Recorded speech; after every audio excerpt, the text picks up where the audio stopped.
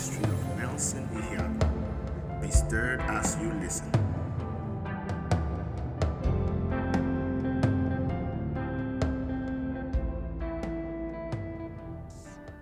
Turn your Bible. Let me show you something. Turn your Bible to the book of Hebrews. So, I have a couple of thoughts I want to communicate. NLT, Solid Bible. I have a couple of thoughts I want to communicate. And, Daniel, please, I don't want to walk out of this frame because I'll be walking around. I have a couple of thoughts I want to communicate. And those thoughts, I'm not going to put them in topics. And the reason I'm not going to put them in topics is so that we don't have some sort of segmented understanding. Are you with me? Are you with me? Yes, please respond now. Because I don't want us to have some sort of segmented understanding. I want us to have the teachings I want the teachings to flow as much as we can. Because something that has to do with Bible knowledge or Bible understanding is you can teach many topics from the Bible. Okay? You can teach many topics from the Bible, but one thing that you need to understand is that the Bible has one message. Say one message. The Bible has one message. Okay, I think this is even a better place to start. The Bible has one message. You know, thank God we've been doing a commentary of the book of Romans. How many of you have been blessed by it? Good. We've been doing a commentary on the book of Romans, and there's something we learned in Romans chapter 1. You know, there's something we learned in Romans chapter 1. There's something we learned in a couple of verses, right? We learned that when you look at scriptures in the Old Testament, or from the Bible is broken, you know, you see the Old Testament and you see the New Testament. You know what they call the Old Covenant and then the New what? Covenant. The Old Testament, in the laws of Moses, basically, you have the first 5 books, the laws of Moses. What exactly was Moses doing? When we interpret that from the New Testament, basically we get to see that what Moses exactly was doing was, Moses was preaching the gospel in a type. God was telling the story of salvation in a type. So what does that mean? I mean, in the Old Testament, you get to see that these guys, they shed blood, for example. They brought a spotless lamb. They had a high priest. All these things were symbols and symbolic of what the ministry of Jesus was going to entail. Are you with me? They were symbols and symbolic of what the ministry of Jesus was going to entail. So Jesus was both the lamb and the high priest. So they had the lamb, they had the high priest, but then Jesus was both the what? The lamb and the high priest. They had 2 different kinds of lambs. They had one that was a scapegoat, and then we'll probably do a better teaching on this. You know, I have a teaching lined up called Christ in the Old Testament. When we do it, to better explain this, we'll do a better teaching on this. But all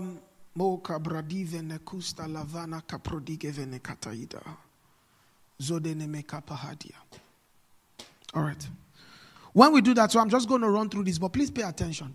So, in the laws of Moses, the laws basically, they were pointing to Christ in a type.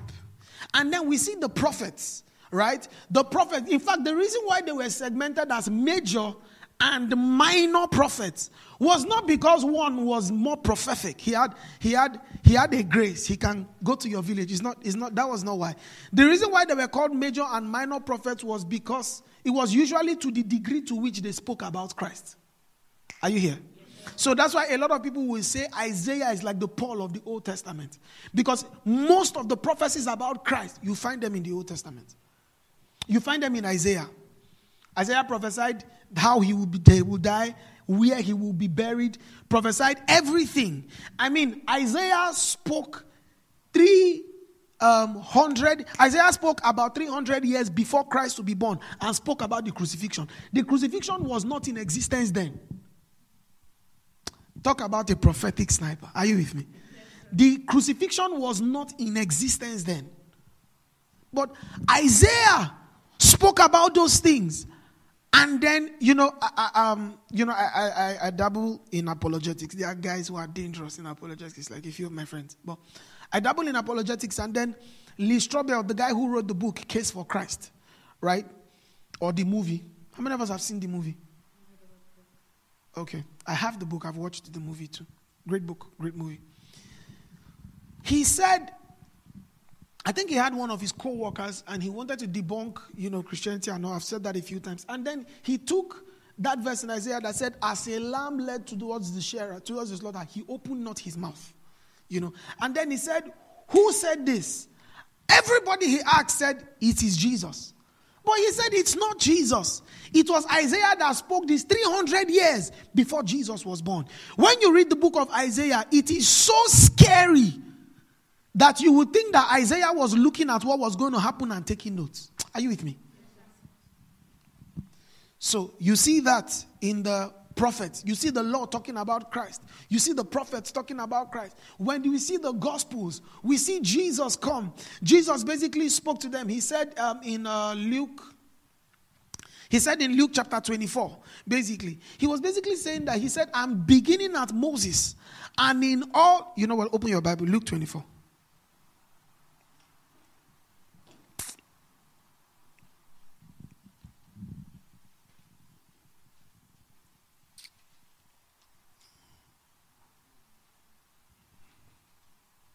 This is very instructive. Please follow me. Just hang in there. Stay with me now. Stay with me. I'm going to come back to something, but I don't want to lose my train of thought. Let's read Luke 24 from verse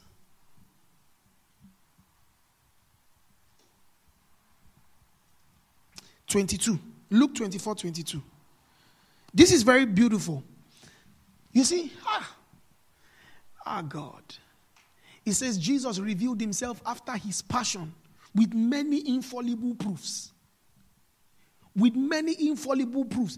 It was impossible to say that it is still impossible to say that Jesus did not rise from the dead. Are you guys with me? A lot of people still don't know, and a lot of people still don't get that the resurrection of Jesus is a historical fact. So that's why when a lot of people ask me, how do you know the Bible is real? And I'm going to talk about that later. How do you know the Bible is real? They don't understand that that the Bible does not validate Christianity. Christianity validates the Bible. If the Bible did not exist as a singular document, Christianity will still be true. Yes, are you here? Yes, Christianity will still be true. Why? Because Christianity hangs on one foundation. Jesus rose from the dead. I saw someone, the person asked a question and the person said, how am I going to, that the person has lost their faith. Why did they lose their faith? Because they said they saw this question a while back, but now they've lost their faith because how can God create the heaven and the earth? How can God create the heaven and the earth? Where was he before? I'm like, as deep as you think that is, sometimes I marvel at atheists. They think Christianity started yesterday. Christianity started over 2,000 years ago. And men have debated issues back and forth. There is almost no argument you want to raise that people have not considered. Some of the most brilliant minds were Christians. Are you here? In fact, it is because of their Christian faith that pushed them to study the world around them. Many of the fathers of modern science that you will see and whatnot, they were Christians. And because they realized that, they basically said that if God created the world and God gave us knowledge, then it is worship of him to know much more about the world he created us in. So, in them finding out more about God, it was worship. Anyways, when the person said that, he said, then where did God exist before? Well, there's a simple answer to that, but okay, I've put the question now, so I must answer it. Because when Favor was looking at me, what's the answer now? I'll answer with this verse. In Psalms, the Bible says, in Psalms, Jesus basically told us that he humbles himself. Sorry, I said Jesus. David told us about God, and he said that God humbles himself to touch the things that are in heaven. Have you seen that verse before? Let me show you. It's a very humbling verse. When you find out that your body is the temple of the Holy Ghost, but in heaven, heaven will be a very interesting place. Because there are some things you read. Isaiah went and he saw angels with 6 wings. You are afraid of pigeon. You are afraid of pigeon. But you see beings with 6 wings. And they say, fear not. Sir? I see your fear, sir. And that's still good. Oh. That's scary. Or Ezekiel. When I read the Bible, I realize that there are beings in heaven that are not angels, but are not God. Who are the 24 elders? What are they? They are elders. The beings that Ezekiel saw, that he saw eyes in wheels, what are they? They call them Ophanim. But I'm like, that's not the right name. The right name is scary. So, heaven is going to mess up our understanding of geography, biology, everything, because God is showing that, not me now. I almost said Imagode, but he's the day. Are you with me? Yeah. So you see a man with 4 faces. An eagle, a man, a bull, and one other one. A lion. Then another time he saw, for the one, I think 1 or 2 faces were different. One man. Oh, kills Baja. One man. When you see all those things, you just be like, what did they happen? But that's not even the most interesting thing. The most interesting thing is that when these beings see the one who made them, they bow. I was making a joke with my friend yesterday, and Pastor James Ibukwe. He said, how far, where are you there? I said, I'm in heaven. I was just joking. And then he said, I want thief one of the crowns where the 24 angels they throw away. 24 elders. But I thought about it. I said, when they see God, they throw away their crown. They've been worshiping from eternity to eternity. Eternity past to eternity future. Because they never run out of wonder with what they see. Are you with me, please? They never run out of wonder with who they see. And because they see God, they're like, 2 Timothy. And this is interesting that this verse is in the epistles.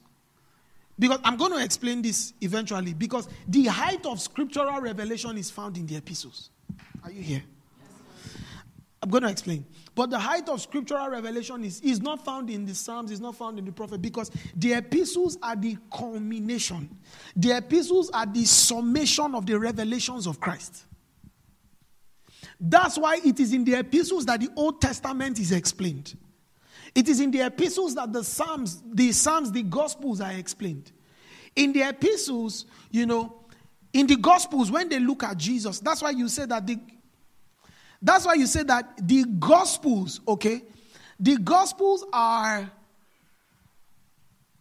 observation, but the epistles are revelation.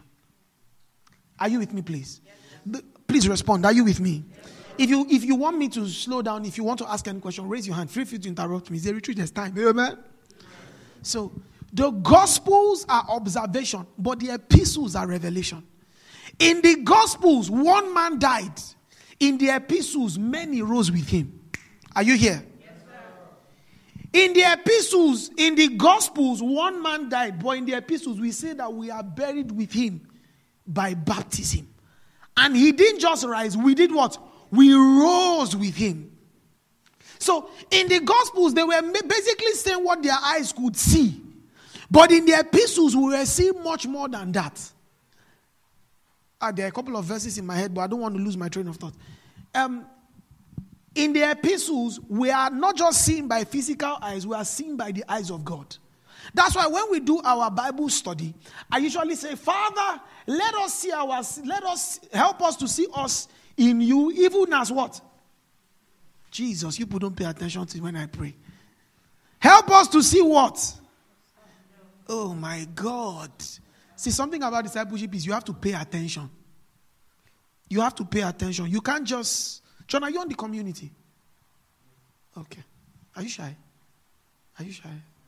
Okay. You have to pay attention. You have to pay attention, please. Take note of that. I say, help us to see us in you, even as you see us. Even as you see us in yourself. Are you with me? And the reason for that is because the believer is limited to the degree to which he sees himself as God sees him. And that's why for the believer, after salvation, the greatest need is knowledge. Revelation knowledge, accurate knowledge, not just any knowledge. Many people know everything but the important things. Are you here? Yes, sir. How many of us here did not do WAEC? No, it's okay.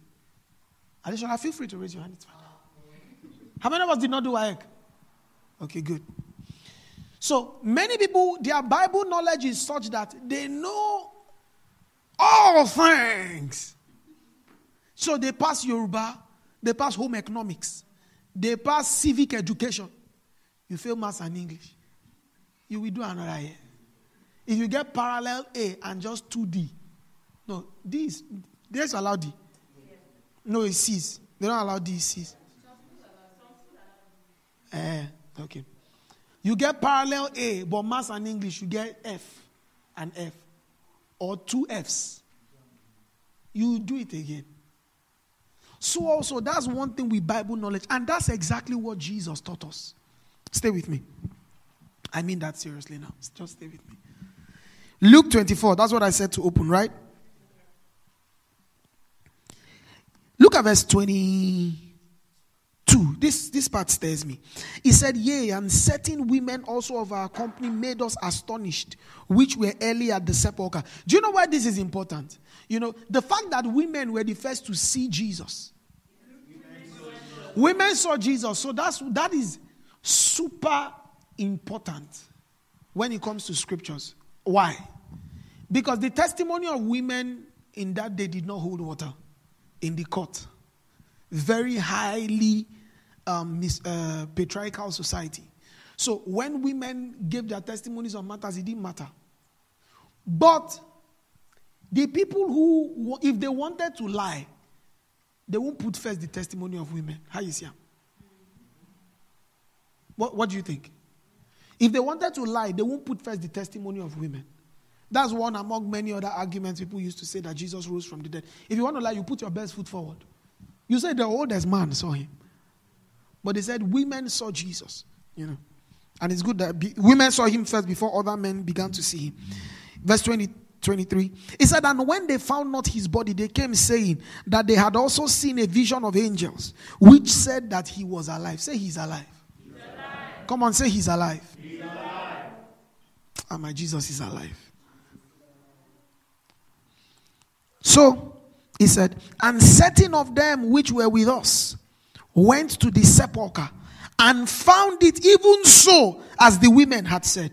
But him they saw not. Look at 25. He said, then he spake unto them. Look at what Jesus said. He said, O fools and slow of heart, to believe all that who? Talk to me. All that who? All that the prophets have spoken. 26. He said, ought not Christ to have suffered these things to enter into his glory? Look at 27. He says, and beginning at Moses and all the prophets, he expounded unto them in all the scriptures the things concerning himself. Beginning at where? Talk to me. Beginning at where? And where? He expounded unto them in all the scriptures the things concerning himself. Let's go down to verse 44. Go down to verse 44. But look at what Jesus did here while you hold on to verse 44. What Jesus did here was Jesus summarized the words of the prophets. Are you with me? He summarized the words of the prophets into what he must suffer to enter into his glory. He said that this is basically all that the prophets had already spoken about prior. Are you with me, please? Just put your finger in that if you are using a physical Bible, in that Luke 24. Let's go to 1 Peter. There's a reason I'm saying this.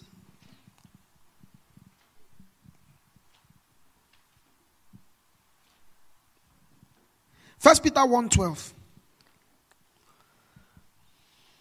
Or let's start from verse 10. Or let's start from verse 9. Yes. Should we start from 9? Look at verse 7. He said, verse 6. Let's start from verse 3. He said, blessed be the God and Father of our Lord Jesus Christ, which according to his abundant mercy has begotten us again unto a lively hope. Let me show you guys how to take notes. Please, when you take notes, you don't just write the Bible verse. Because if you are going through your notes, you won't understand what that means. So when you write the Bible notes, you put a hyphen, and then you put an explanation beside it. Are you with me? He said, which according to his abundant mercy had begotten us again unto a lively hope by the resurrection of Jesus from the dead. What is the lively hope? Basically, you find out when you read through scriptures that the hope of the believer is the way Jesus rose, we also will rise. That death has no hold on us. So the hope that we have is, as Jesus rose, I also will what? Rise. He said, look at verse 4.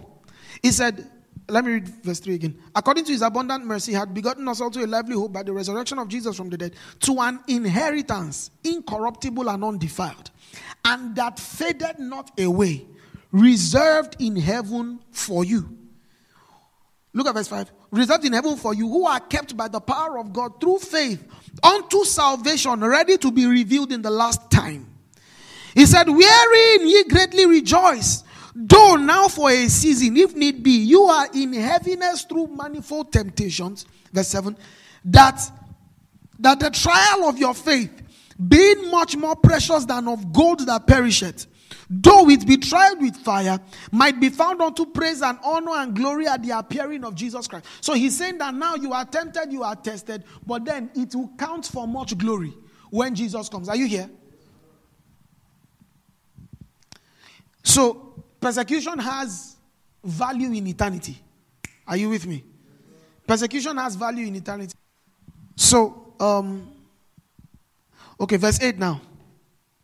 He says, whom having not seen ye love, in whom though now you see him not, yet believing, you rejoice with joy unspeakable and full of glory. This is how we shout glory when we rejoice. Amen?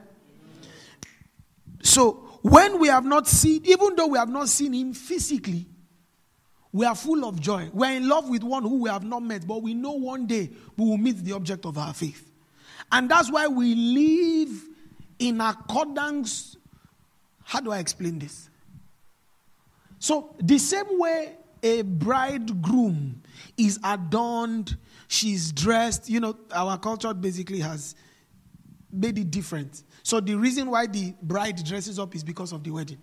But ideally, in the culture where this was written, the bride is supposed to be adorned. Why are you looking at me like that? Easy, sir. The reason why the bride is adorned like that is because she's going to meet her husband. She's going to meet the object of her affection. Praise the Lord. So she's going to meet the object of her affection. So also, because she's going to be the object of her affection, there is a way she dresses. There is a way, when Esther was going to see the king, there were spices and oils she was using. It's in the Bible. There were spices and oils she was using so that she can minister unto the king. Amen? Now, there were oils that she was using, skincare, that she was using. Right? She had to prepare herself so that when she meet the king, you say, Elijah. The king will shock. So also is the same way we who are the bride of Christ, we know our Messiah cometh. And that's why the Bible tells us to be sober because he is coming. So because he is coming, there is a way we carry ourselves. There's a way we behave knowing that we are going to meet the object of our faith. the object of our affection. Are you with me? Either he will meet us or we will meet him. There will be a meeting. So either he comes in your lifetime or you will die. I'll meet him. Praise the Lord. So, those online, are you following me? Are you feeling fine? So look at this. Verse 9. He said, receiving the end of your faith, even the salvation of your souls, right? Of which salvation, look at this. Of which salvation the prophets have inquired and searched diligently. Look at this. They inquired and searched diligently. They prophesied of the grace that should come unto you. Look at verse 11. He said, searching what or what manner of time the Spirit of Christ which was in them did signify. And when it was testified beforehand, the sufferings of Christ and the glories that should follow, upon whom it was revealed, but not unto themselves. But unto us they did minister the things which are now reported unto you by them that have preached the gospel unto you, which the Holy Ghost. Where's the second mic? Pass it. I want to hear the NLT. Which are preached unto you, which the Holy Ghost sent down from heaven, which things the angels desire to look into. Read from verse 9 to verse 12. Let's read it carefully. Please pay attention. These are the issues. 1 Peter 1. From verse 9 to verse 12. The reward from trusting him will be the salvation of your souls. Is that verse 12? Oh, sorry. They were told that their message were not from themselves but for you. And now this good news has been announced to you by those who preached in the power of the Holy Spirit sent from heaven. It was all so wonderful that even the angels are envily watching these things happen. So look at this verse.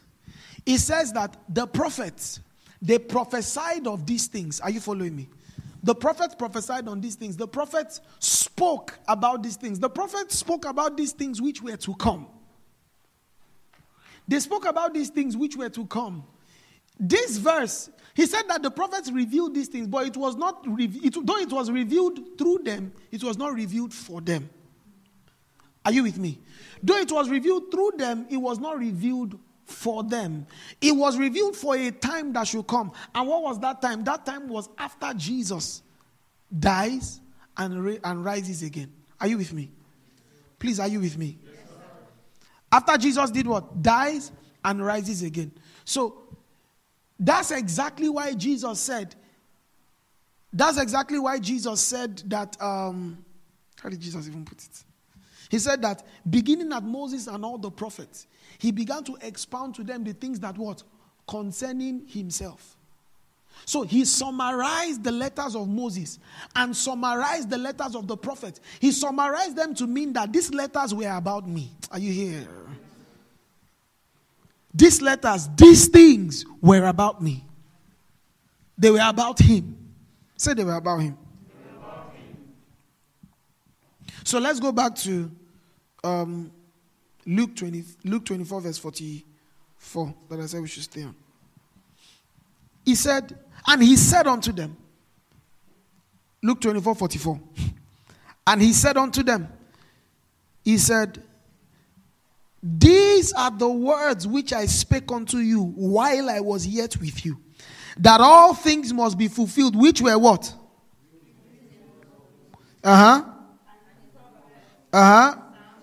Are you guys reading your Bible at all? Let's read that. Let's take Luke 24, 44. 1, 2, go. And he said unto them, these are the words which I spake unto you while I was yet with you, that all things must be fulfilled, which were written in the law of Moses, and in the prophets, and in the Psalms concerning him. All right. He said that it might be fulfilled the things which were written in the... Look at verse 45. Then he opened their understanding that they might understand the scriptures. and said unto them. How did he open their understanding? Talk to me. How did he open their understanding? There's no wrong answer except additional answers. Fantastic. By speaking to them, by referring to scripture, more or less, or in summation, how did he open their understanding? By teaching them. Are you here? By teaching them. How scriptures are, of course, the Holy Ghost breathes on scriptures, and it is by him we can understand what is written, what is revealed, what is already revealed. There's no new revelation. What is already revealed. But how God had actually designed to be known is by what? Teaching. How the understanding of the saint is opened is by what? Teaching. Are you here? Yes, sir.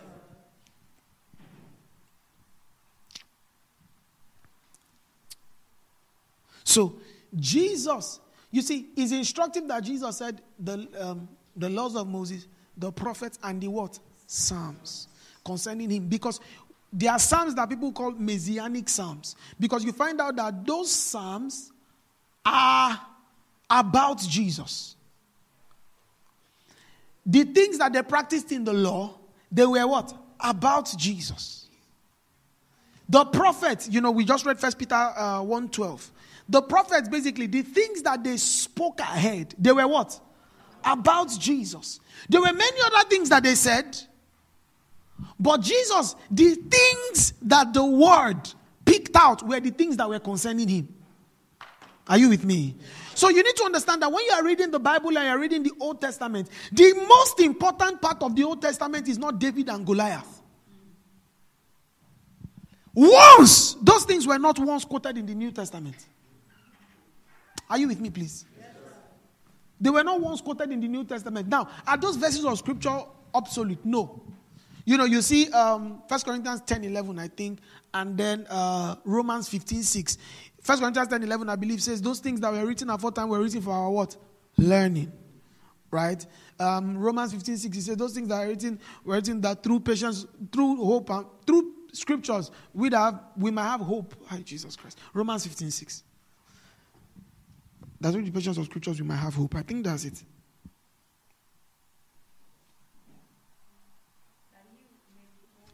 That's not it though. No, I know. But I think I missed it. 15:4. It said, for whatsoever things were written aforetime were written for our learning, that we through patience and comfort of scriptures might have hope. Alright? So, those things in the Old Testament, do they have place? Yes, they do. Are you with me, please? Those things in the Old Testament, do they have a place? They do. They do have a place. But,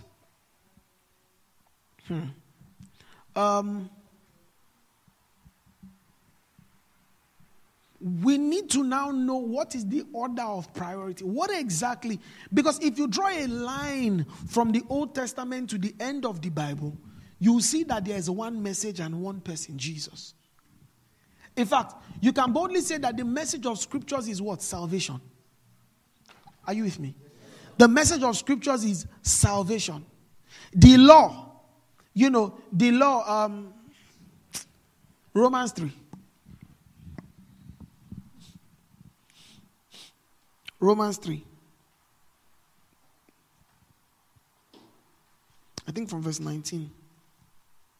Yes. He said, now we know, from verse 19, that what things soever the law saith, he saith to those who are under the law, that every mouth may be stopped, and all the world may become guilty before God. Therefore, by the deeds of the law shall no flesh be justified in his sight. For by the law is the knowledge of sin. Look at 21. He said, but now the righteousness of God without the law is made manifest. Hold on. Okay, let me 19. We know that whatsoever things the law says, he says to those who are under the law that every mouth may be stopped and all the world may become guilty before God. Therefore, by the deeds of the law shall no flesh be justified in his sight, for by the law is the knowledge of sin. Basically, what the law came to do is the law came to reveal that man was guilty. Why is that important? Galatians 3.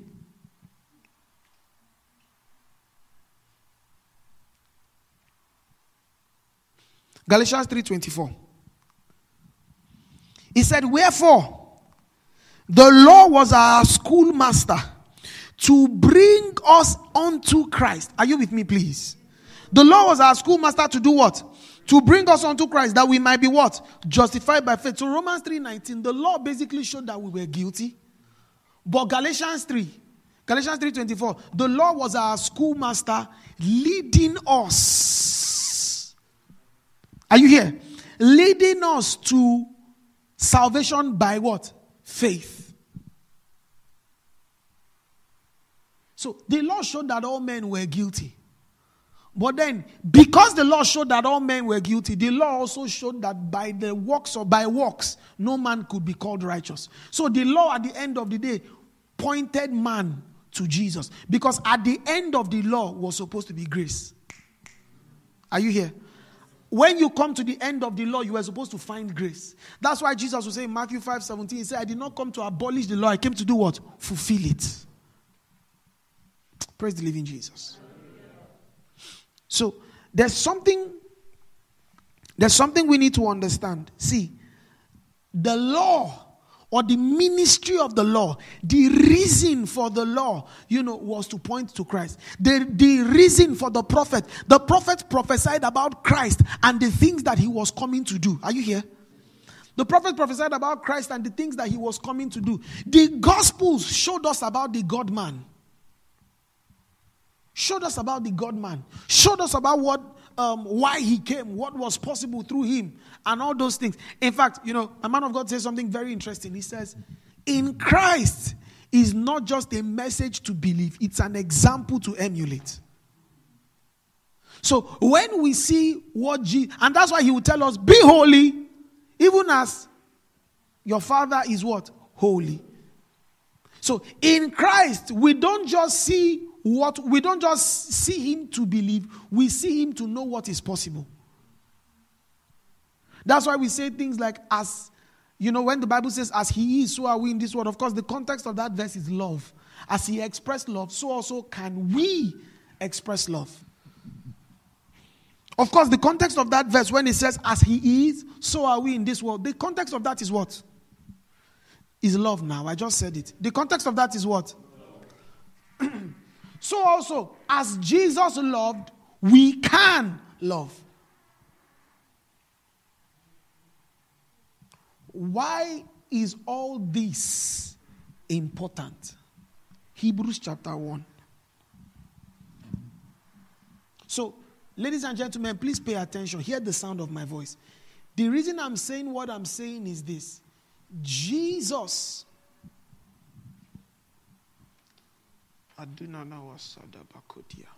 The reason I'm saying all these things I'm saying is because when Jesus came, he began to speak about the things concerning himself. A lot of people have read the Bible and picked many other things. Now, the Bible teaches us, the Bible tells us to live right, but it also tells us the why. Are you with me? The Bible tells us all the things to believe and tells us the why and all that. But please pay attention to this. And this will lead me to what I want to say. If you don't really know what the emphasis of scriptures is supposed to be, if you don't know what the emphasis of scriptures is supposed to be, you will pick anything in scripture and you will believe wrong. Because God has determined and God has designed that how he will be known is through scriptures. Are you with me?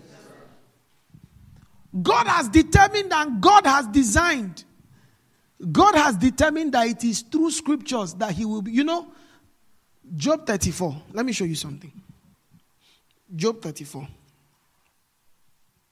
Job is just after Luke. Job 42, sorry. Job 42. Job 42:5. Look at this. He said, I have heard of thee by the hearing of the ear, but now what? Let me see if I'll find a good translation. Job 42:5. I have heard about you from others, but now I have seen you with my own eyes. There's a verse. One translation says, I've heard about you from rumors, but now my eyes have seen you. The reason for this is also why I read that Jesus opened their understanding. The reason I read this is because the Bible says Jesus opened their understanding. And how did he open their understanding? He did what? Thank you. He taught them. Jesus taught. You need to also understand that the road to Emmaus was about 8 miles. So when Jesus walked with them, okay? Please don't do social media while I'm teaching. When Jesus walked with them, all right, he walked with them for those 8 miles. And when it was time to reveal Christ, you need to understand that he didn't just tell them, oh yeah, now see my hand. See where they took me nail. I'm Jesus now. He said, oh fools and slow of heart, to not believe what the prophets had spoken. He pointed them back to scriptures. Are you here? He pointed them back to scriptures. Because if you believe wrong, even right experiences will be interpreted in the light of wrong doctrine. Are you here? If you believe wrong, even the right experiences will be interpreted in the light of, for example, tongues. There are some people that are filled with the Holy Ghost, but they say, I only speak in tongues when the Spirit come upon me.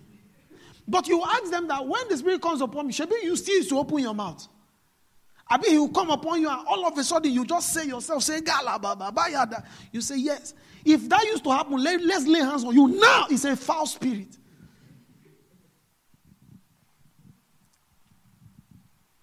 So, you see, he said, I've heard about you from the hearing of the ear. Jesus opened their understanding through scriptures. The Bible now says, and he broke bread in the latter parts of that Luke 24. And then they knew it was him. How some theologians say the reason they knew it was him when he broke bread and he opened their eyes. Well, some say that as he broke the bread, they now saw the nails in his hands. But it is instructive that Jesus did not reveal himself to them by experiences. He revealed himself to them pointing back to scriptures. The word used the word. Are you here? Yes, the word used the word. Hebrews chapter 1.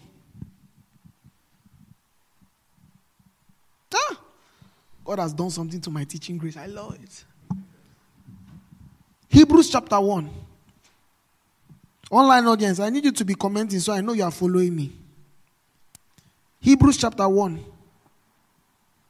From verse 1. Look at this. He said, God, who at sundry times and in diverse manners spake in time past unto the fathers by the prophets, hath in this last day spoken unto us by his Son. You can also say he has spoken unto us in his Son. Why is that important? Because Jesus said, whatsoever you see, I only do what I see what? The Father do. So everything Jesus was doing was what the Father was doing. Are you here?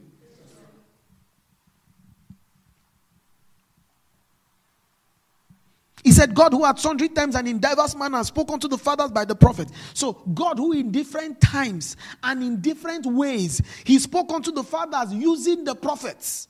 This same God in these days, he has spoken unto us how? In his Son.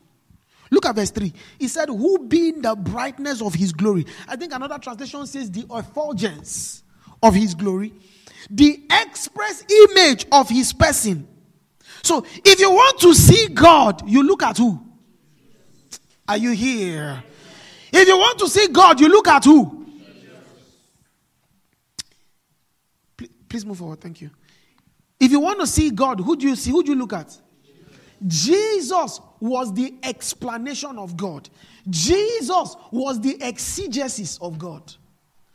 And that's why Jesus would say things like, when Peter, was it Peter? He would say, Father, Jesus, show us God. He said, you have been with me this long, and you still tell me, show you the Father. He said, don't you know that he that has seen me has seen the Father? So the answers Jesus gave to Pharisees were God's answers. The things that Jesus did were the doings of God. The things that Jesus said were the speakings of God. If you want to accurately know God, you look at Jesus. The same way if the moon wants to get light, it reflects it off the sun. But this one that's not a perfect analogy to use for God, Jesus and God. Why? Because Jesus is not just a reflection. Jesus is God. And that's why I will never agree to people who say things like, oh, God caused a sickness because he wants to teach you a lesson. Or healing is not God's will. Nobody came to Jesus. And Jesus said, you are sick, but this sickness is to teach you a lesson. Consistently, I think about 24 times or more, you see he healed them all. Some people say things like, oh, it's because he was the Messiah, he wanted to prove a point. I did a doctrinal defense on my position on healing. I think the name of the sermon is called Rapha, Christ the Healer. Right? They say, oh, he did that because he wants to prove a point. Then it's not true. The Bible lets us understand that sometimes he healed people because of, it was messianic. It was a prophecy to show, like Matthew chapter 8, verse 15, 16. However, we also see that another thing was he had compassion. Did he change? Talk to me. Did he change? Is he still the same? Has his compassion ceased? Then he still heals. Then we don't see anybody. In fact, many of the people who came to Jesus, the most dramatic healings that we see, they were Gentiles. They were not even Jews. So, a lot of people have a wrong understanding of God because they've not sat down and taken time to understand who Jesus is. Are you with me? They have a wrong understanding of God because they've not sat down and taken time to understand who Jesus is. Knowing Jesus is knowing God. And that's why Jesus will say things like, in the Old Testament, James gave us a very interesting analogy. There's a verse in my head now. Let me piggyback a little. Why did I say that the epistles are the epitome of scriptural revelation? Kenneth Hagin said something very interesting. He said he has read the epistles more than he has read any other part of the Bible. Why? The first time I read it, I was like, what are you saying, Kenneth Hagin, sir? But the reason why that is important is because he said that the epistles were the only parts of the Bible that were written to the church. Are you with me? Are you aware Exodus was not written to the church? Exodus is part of by it we may have hope, we can learn. But the parts of scriptures that were written to people who have the Holy Ghost are the epistles. The people who were post-resurrection like you and I were the epistles. Let me show you a verse of scripture.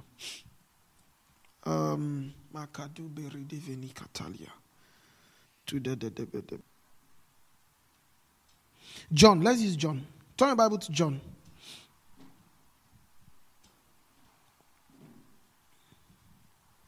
Look at verse 12. John 16. Verse 12.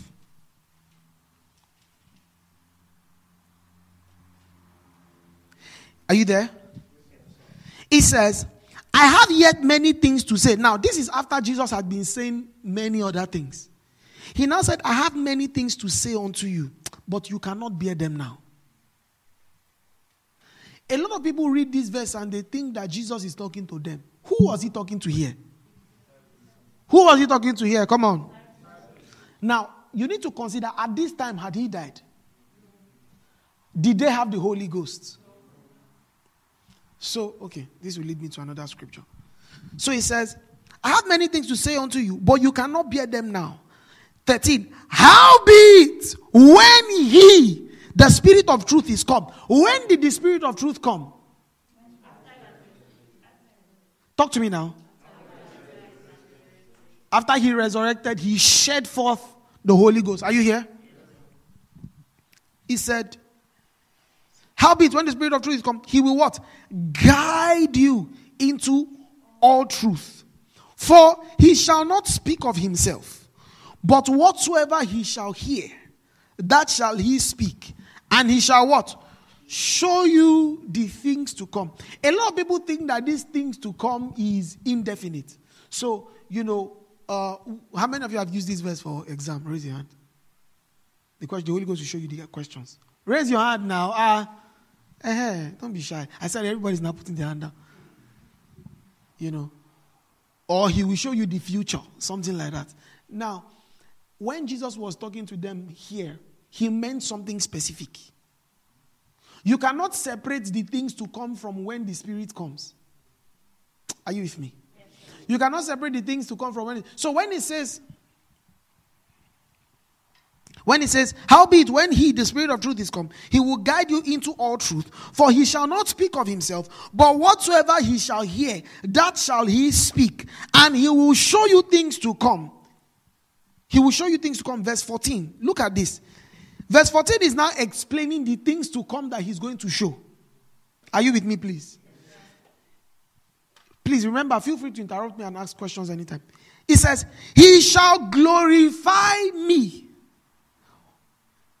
for he shall receive of mine and show it unto you. All things that the Father hath are mine. I don't know how you people read this and say Jesus is not God. He said, all things the Father hath are mine. Therefore, said I, that he shall take of mine and what? Show it unto you. So, why did Jesus say this? When he said, I will show you the things to come, he didn't mean this indefinitely. The things to come were not things. Can the Holy Ghost show you the future? Yes. But is that what Jesus was talking about here? No. When he said he will show you things to come, he meant something specific. I know we're in Birmingham, but are you with me now? He will show you things to come. Sorry, because of my Igbo people, in Anufem Neko. He will show you things to come. And the things to come were specific things. They were things that will glorify Jesus. So listen, the primary ministry of the Holy Ghost is to reveal Christ. Now, when Jesus said this has been fulfilled. Where was it fulfilled? 1 Corinthians 2. I know Bible. Hey, God. 1 Corinthians 2.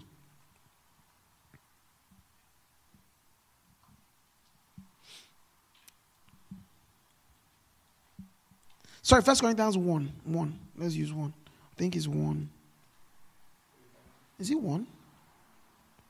I know I made a mistake. No, I think it's 1 Corinthians 2. Yeah, it's 1 Corinthians 2. Mm-hmm. Look at this.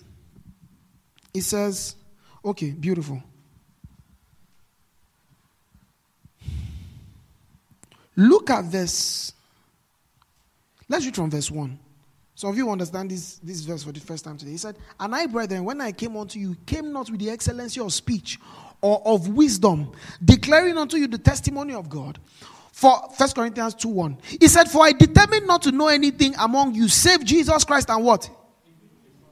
Verse 3. And I was with you in weakness and in fear and in much trembling. And my speech and my preaching was not with enticing words of man's wisdom, but in what? Yes. That your faith should not stand in the wisdom of men, but in the what? Power of God. Please read on. A lot of people read that and assume they know what that verse means. Don't stop there. Read on. He said, howbeit we speak wisdom among you, among them that are perfect, yet not the wisdom of this world, nor of the princes to come, that of the princes of this world that come to naught. Verse 7. He said, but we speak the wisdom of God in a mystery. Even the hidden wisdom, which what? God ordained before the world unto our glory. Verse 8. Which none of the princes of this world knew. For had they known it, they would not have crucified the Lord of glory. Hold on. What Paul is saying here basically is that there is a mystery that if they had known, they would not have crucified Christ. So what he's basically telling you now is that the fact that Christ was crucified, that mystery is known. Are you with me? So it's no longer a what? Mystery. So read on. It says, but verse 8, Abi? No, verse 9. But as it is written, eye hath not seen, nor ear heard, neither have entered into the heart of man the things that God had what? Prepared for them that love him. A lot of people stop there and say, I had not seen. Ear had not. You don't serve. They stop there. But yes, may God do such wonders in your life. Amen. Because just they play. May God do such wonders in your life. But that verse is not saying that what eyes have not seen, ears have not, neither has he entered into a man is what he has prepared. So eyes have not seen.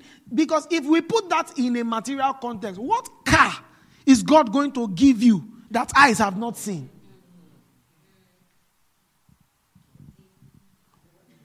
Is it? They never, exactly. The people who go be that, they don't see him now. What will he do for you that ear has not heard? Except God gives you 1,000 calabash in cash. When you go and spend it, what is this? Because ear had not heard that kind of currency before.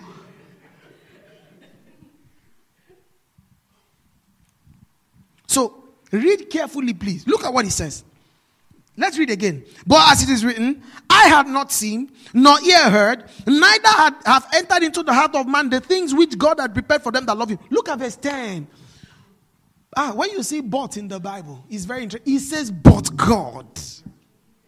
But God has what? Revealed them to us by. Are you seeing? What they could not bear. What they could not bear. Those are the things that what? What they could not bear, and the Spirit of God was going to reveal. He will reveal the things to come. Those things have now come.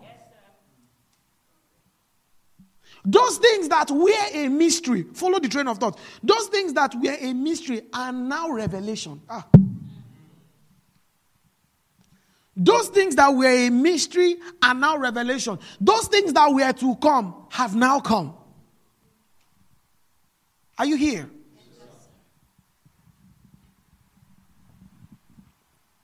He says, but God has revealed them unto us by his Spirit.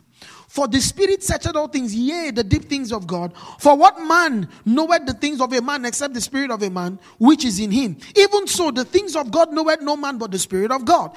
Verse 12, he said, now we have received not the spirit of this world, but the Spirit which is of God, that we might know the things of God that are what? Freely given to us. So, they didn't have the Holy Ghost then. But now the Spirit of truth that guides us into all truth dwells in us. That's why we can hold the things of God. And that's why you need to understand that Bible study is a spiritual activity. A lot of people hold this thought that prayer is deeper than Bible study. But you need to understand that to grasp the revelation of God, it takes the Spirit. Praise the Lord. It takes the Spirit.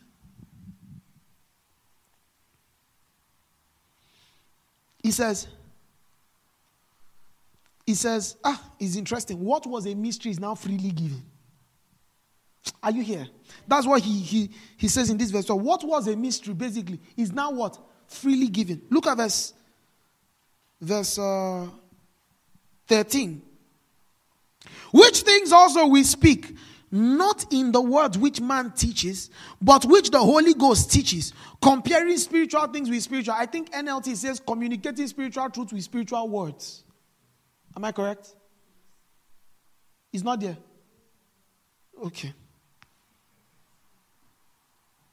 Look at verse 14. It says, but the natural man received not the things of the Spirit of God. That's why Jesus told them, you cannot bear it now.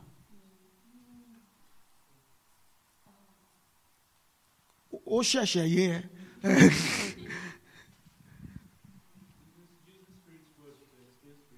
Exactly. He says, but the natural man receives not the things of the Spirit of God. For they are foolishness unto him, neither can he know them, because they are what? Spiritually discerned. But he that is spiritual judgeth all things, yet himself is judge of no man. For who had known the mind of God that he may instruct him? But we have the what? Mind. When the Bible says we have the mind of Christ, it doesn't mean you can't read for your exam. The mind of Christ here simply means that we understand. We are spiritual men. We are not natural men. We can handle and we understand the revelations of Christ. Do you get this? So, what the Spirit was going to communicate, what was a mystery is what the Spirit has communicated. And what exactly has the Spirit communicated? The Spirit glorifies Jesus. The primary ministry of the Holy Ghost was to reveal Christ. And that's what we see here. Okay? Ephesians chapter 3.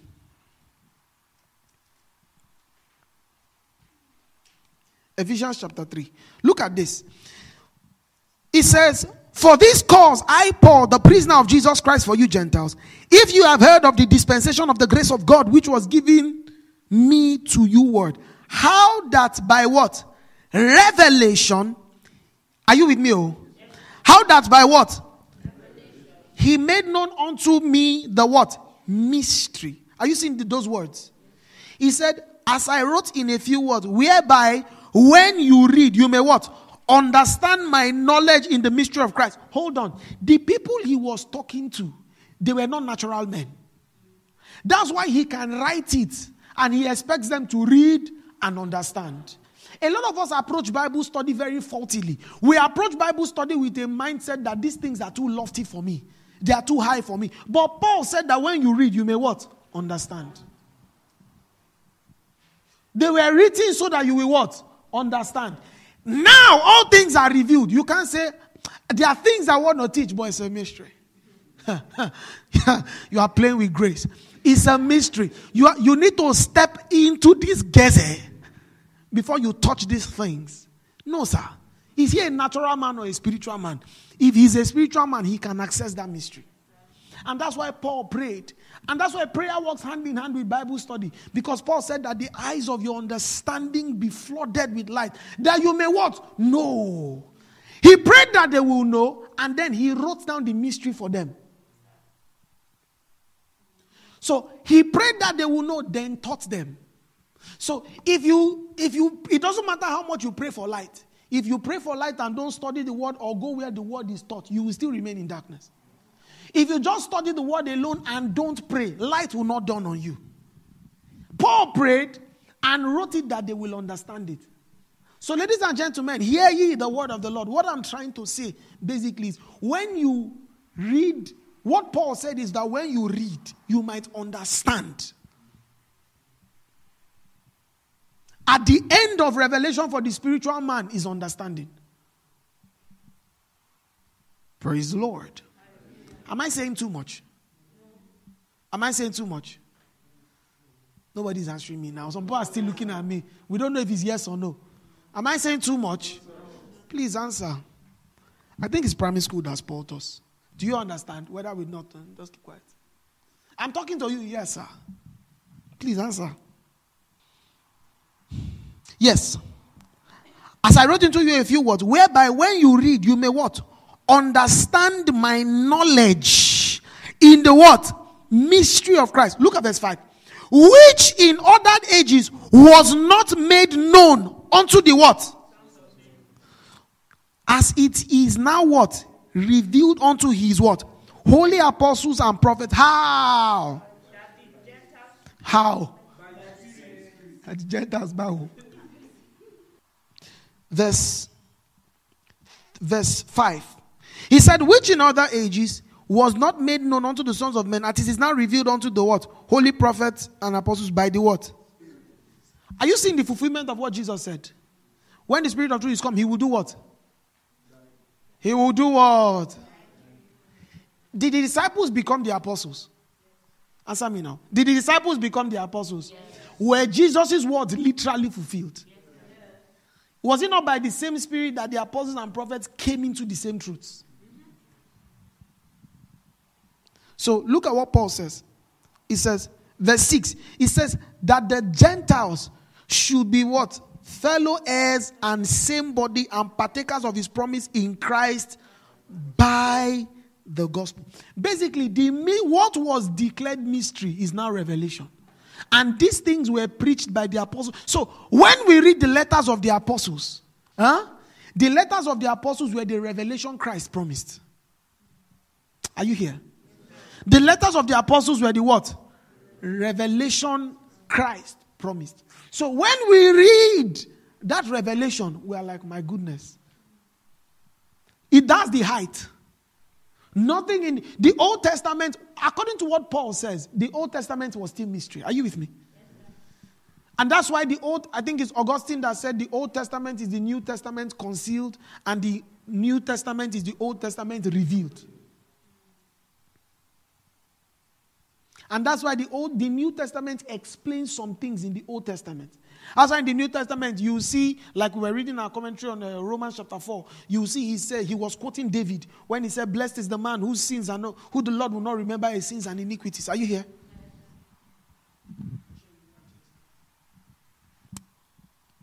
Hallelujah.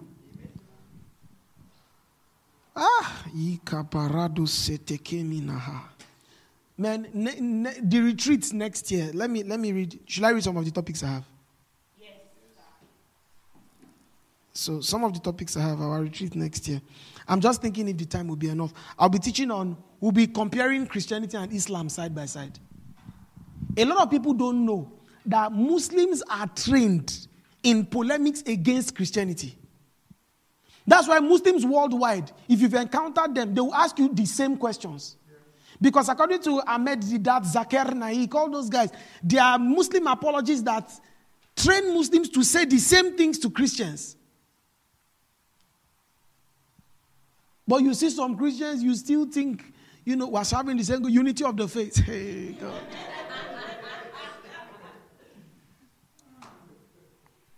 Should be somebody sang, Ọlọ́run tó lágbára o, Oṣù.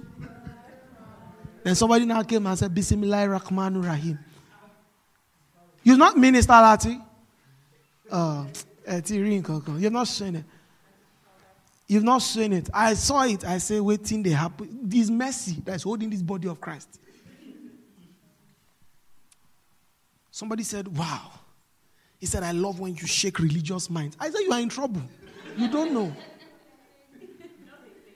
Just they play. They play.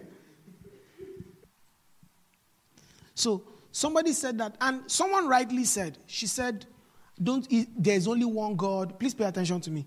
She said, there's only one God. We serve one God. Keni kaho, and all that. But do you know, the Muslim will tell you, I know Jesus. We all serve the same Jesus. Paul said, if anybody preach any other Christ, it means that there are all kinds of Jesuses. In Mormonism, Jesus is one of the many gods. In Islam, Jesus is a prophet. In many Christian cults, Jesus is many things to many people. But in Christianity, he is God. He died for our sins and rose again. If you want to check out the Nicene Creed, he was begotten, not made. Begotten, not made. Co-eternal, co-equal.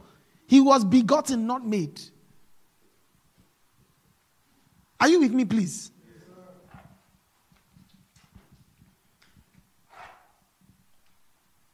So, she was somebody out of curiosity was asking, and she was saying that how do we, that there's only one kind of God.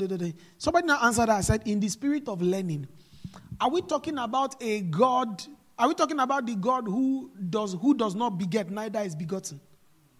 Who has no sons? That's the God in Islam. Allah has no sons. A Muslim means servant. But we are sons of God. Are we talking about the same God who does not die for sins, neither does not let another person die for another person's sins? Or are we talking about the one who died for our sins? Do they sound like the same God? They are not. And that's just a surface answer. That's a surface answer. See, when a lot of people say we serve the same God, is ignorance speaking. Sincerely, I mean that not in a harsh way. Ravi Zacharias said something very important. He said all religions are superficially the same but fundamentally different. I was in school one day and I just felt like praying. And I saw multi-faith center, so I entered. And, one lady saw me, she was not talking to me. She said, oh, I said to her, can I see the room? She now showed me one. She said, oh, this is, if you just want to meditate. I said, I want to pray. If I pray here the way I'm feeling now, you will report me to student council. So let me just go back to my classes. I had a later class. I said, let me just go out. That's just on a lighter note. But the truth is, don't be deceived. The fact that we have multiple multi-faith centers, we're not saying, the fact that we all preach, we all say love, nya, nya, nya, nya, nya. We're all saying, we all preach, we are the world, kumbaya. We see, we are not saying the same things. We are not saying the same things. So, especially in the West, very biased. So, a Muslim can say what he likes about Jesus. But if I say my own is religious violence, something is wrong with all of you. It's religious violence. A Muslim can say his own, but I can't say my own.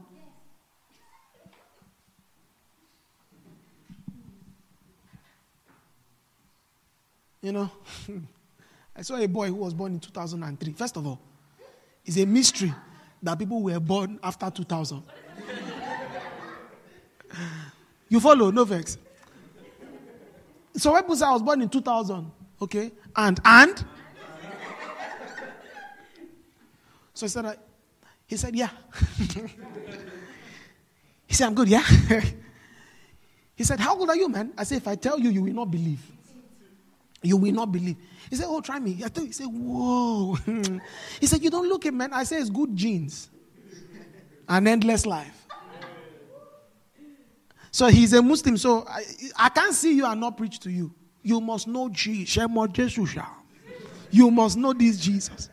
I met a babe at the airport at Istanbul when I was coming back. And I saw her. She was very distressed. So I helped her and everything. After I help you, you must hear this Jesus. I helped you. You did not fight me. And now I want to preach. You say, excuse me, thunder. So I saw her at the airport. I will finish. So I just said, So what happens when you die? She said, she said, you see, the thing is just very, actually, we should do reels. Let's do reels, actually. She was saying, I don't really know, I've had questions, but I always think, so I just preach the gospel to her. I said, all right, don't forget your plane. I shall preach to you. The seed has been sown. So I saw this guy in 2000, this guy that was born 2003, and I said, are you, so I saw him check something on TikTok, Prophet Muhammad SAW. And I said, are you Muslim? He said, yeah, man. Born and raised. He said, I said, okay. And I said, I want to have a conversation with you, but I don't want to offend you. He now said, oh, no, it's fine. So he started asking questions. So we started talking about the gospel. He said, I say some things and he was saying I might offend you too. I said, trust me, everything you want to say, I know. He said, oh, okay. He said, I said, you probably want to say the books were corrupted. He said, oh, yeah. I said, you learned it from Ahmed Didat and Zakir Naik. He said, yeah.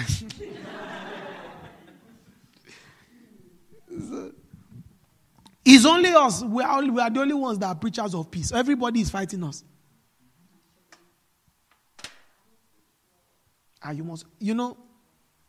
That's the good thing we're in Birmingham. Nobody will obtain me. I came out by 2 a.m., with someone. He said he wanted to take a walk. So I woke up around midnight. So I said, let's take a walk.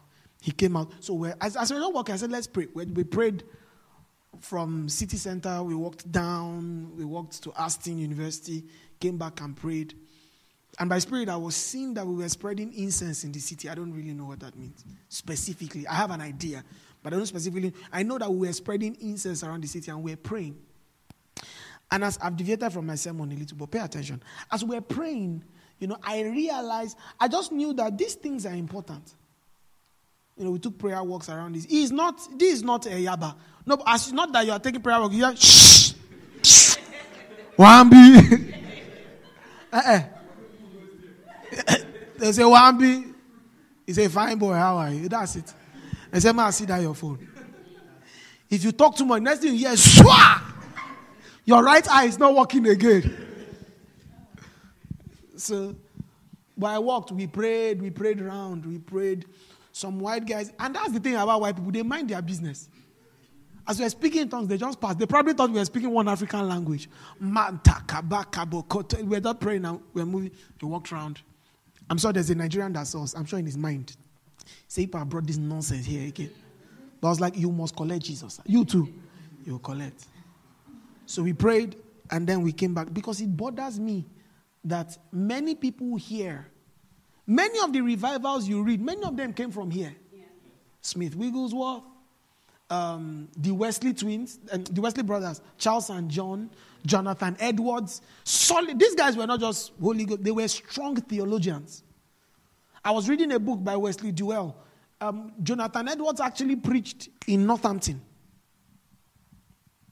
He preached, and I'm like, and these people are behaving anyhow. I was preaching to someone, and then as I was preaching, you need to evangelize. Oh. Everybody must be involved in personal evangelism. And street evangelism is noble, but I don't think it works. When I say street, I mean standing on the street and holding microphone. It can work, but I don't think it's really effective. The best kinds of evangelism are one-on-one. Let's talk. Let's have time to talk. The one where we will both sit down and have solid conversations. Everybody must be involved. I was talking to this lady, she's Polish. All right? She's Polish. And then as I was preaching to her, she was telling me, she said, no, I don't go to church. I don't do... let's close the doors for a bit. She said, I don't, the heat is escaping. Let's close the doors for a bit. She said, I don't go to church. I don't do the Bible. I don't believe all those things. She said, I believe the Bible was written by men. I believe... I think she talks. I believe the Bible was written by men. I don't do church and all those things, So we now started talking. And I said, but do you believe there's a God? I said, so you're atheist? She said, yes. So I said, do you believe there's a God? She said, oh, no, yes, I believe there's something out there. Then she now began to talk about New Age experiences. You know what New Age is? New Age is Eastern mysticism and all those things. And she began to talk. And she said, she was talking about the Asemota or Asema register, something like that. And she said, if I say these things, I begin to look crazy. I say, oh, trust me. There's nothing you will say now that I thought I probably have experienced stranger things. She said, oh, okay, so she shared some. I said, don't worry, so if you share yours, I'll share mine. So I wanted to bring her on a plain level where we can both talk on a personal level before, we start talking. The next time we speak, we'll enter apologetics. Before we speak this, so she now started talking. She now started sharing how she went to a place. The guy was, she went to a place. The witch was telling her some things. Was telling her things about herself. I was telling her, her mom. She said, the witch saw one of her. The witch was saying, I'm seeing something around you. You have a guardian angel. I said, of course, devils. Anyways, she said, you have a guardian angel. The guardian angel it's a woman. She said, she said it was one of your, and as she said it, I heard grandma.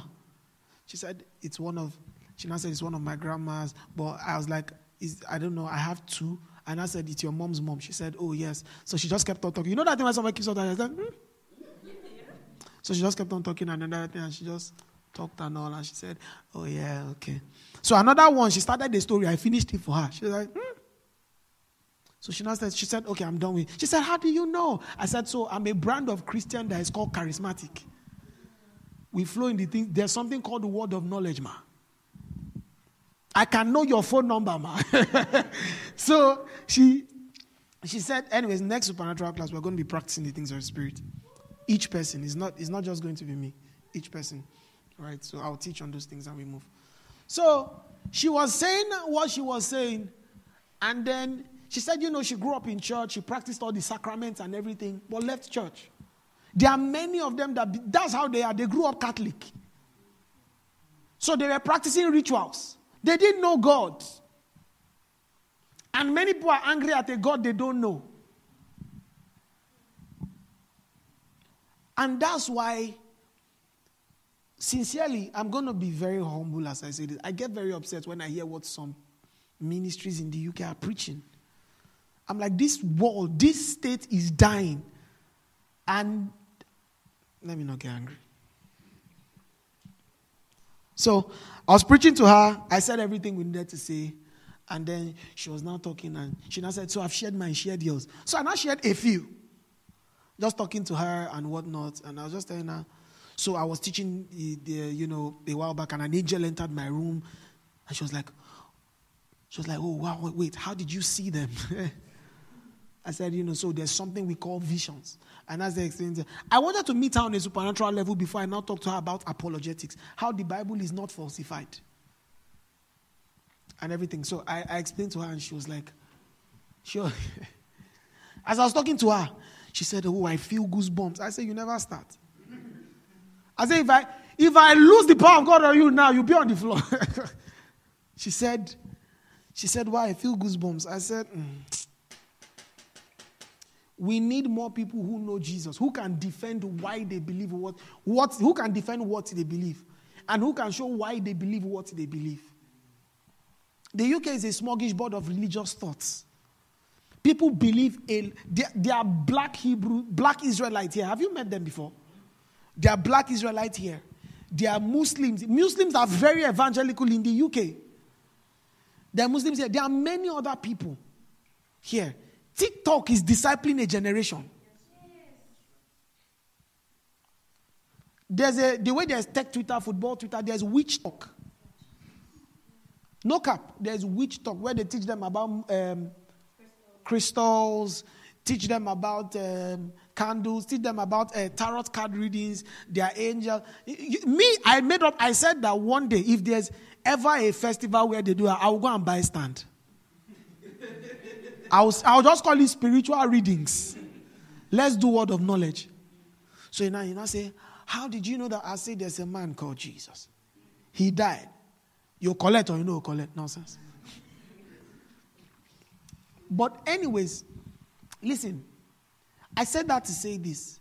There's a world dying and we can't not care. That's why this teaching I'm doing is so important. Can I tell you something? If you come for a Christian gathering and the word of God is not taught, the power of God just moves, you were cheated. I can come to this meeting and person to person, I just begin to say, thus saith the Lord, this. I see this. Adeshola will be holding the mic. Prophesy. Enter the spirit. Enter the mic, man of God.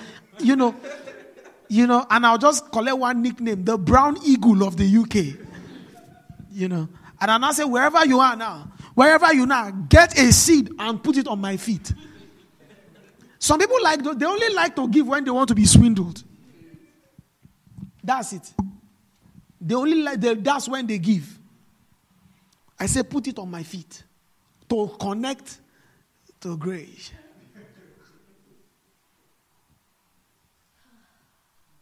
So that's why these teachings are important. I don't mean to sound harsh, but I don't know. Listen, many of our parents and our parents' age mates are in bondage to prophets. They're in bondage to prophets. When you want to marry, because the person you want to marry doesn't have a car, when they show the prophet, you say, it's not it. Prophet that is hungry.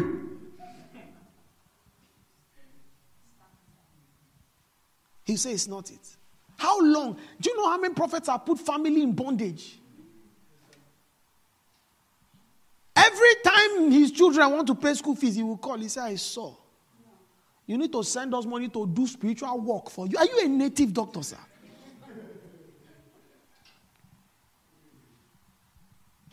Do you know? See, oh Jesus. Sorry, I've deviated from my message. I'm going to come back. Christ is still the message of scriptures. But I used to say something. I realized that the Bible says to us very clearly, Abraham, when Abraham built an altar and offered sacrifices, that was where Jacob, right, his grandson, came back and took one of the stones, arguably, one of the stones from the altar and used as a pillow. Your devotion can build something for your children. So when we say pray, you are not helping me. When we tell people, come and pray, come for meetings, come for things like this, you say, I don't know, I'm really busy. You where they try help.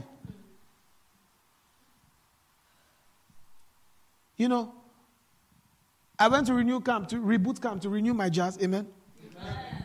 I went to reboot camp, and Apostle said something very profound.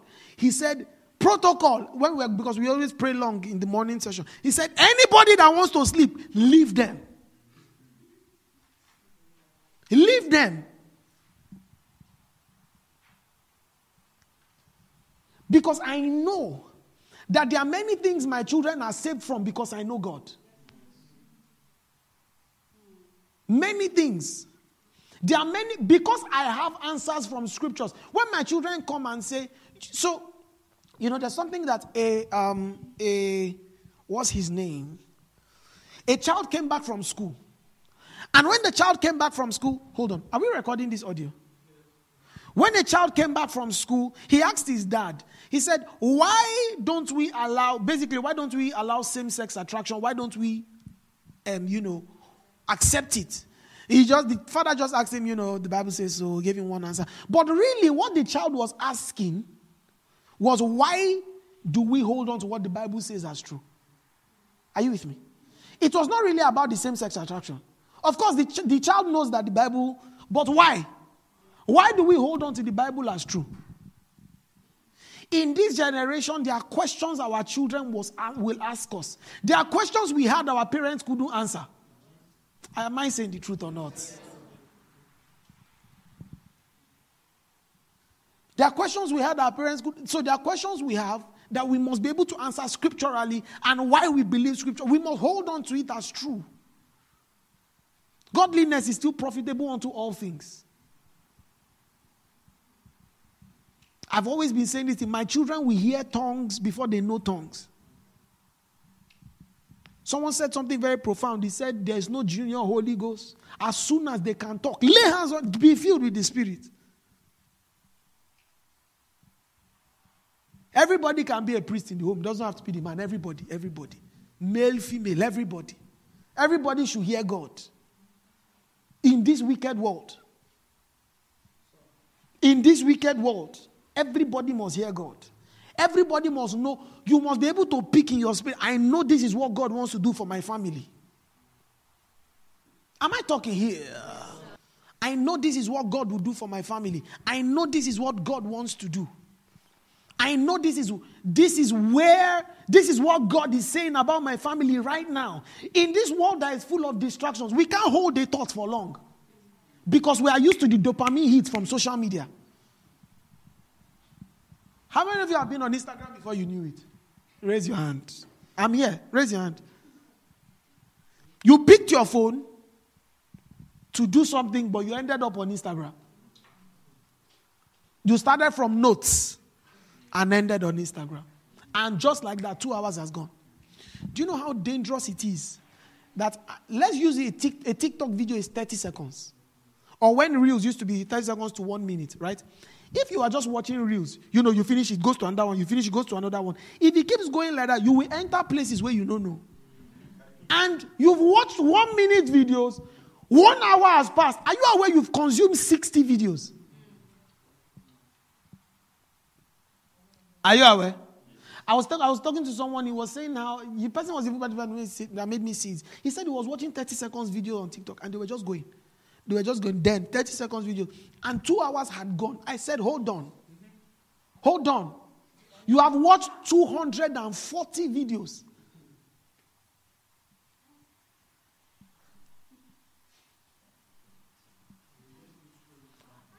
And one thing I've realized is, home training is good, but there are some things home training cannot do. Many of us are saved and serious with the Lord not because of home training, but because God caught us. Am I talking or not? Talk to me now. True or not? My parents did their best, though. But it's the Holy Ghost that held me. If not, I would have been in trouble.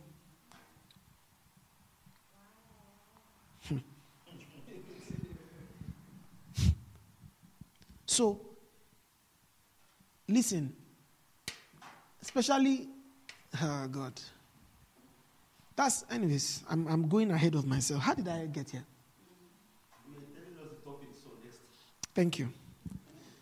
The retreat for next year, I'm going to be teaching on Islam and Christianity. We're going to be doing apologetics. Why am I not a Muslim? I'm not a Christian because I was raised in a Christian home. I'm not a fool. I started asking about Christianity in my 200 level. How do I know this thing is true? And if I found out it was not true, I will not do it again. Why am I a Christian? 1 Peter 3:15, always be ready to give an answer for the hope that you have. Why do you believe this? Because our children will ask these questions. How many of you asked your parents question and they just said, because it's our family culture, we just do it? That's not an answer, sir.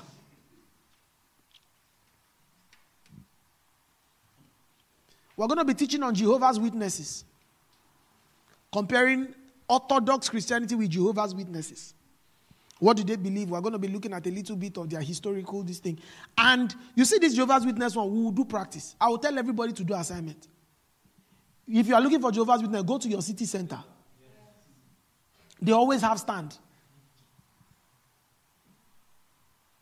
Those guys are an example to every believer in two things. Consistency of doctrine and evangelism. Whether you live in Morovia, they will knock on your door.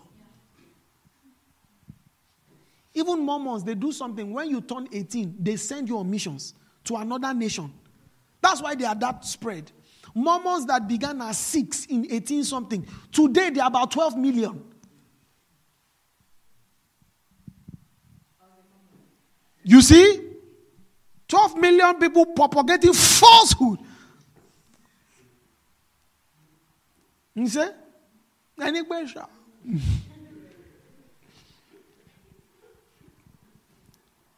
How did you not become a Mormon anymore? The Lord saved you. Because I know they excommunicate you and whatnot when you turn around.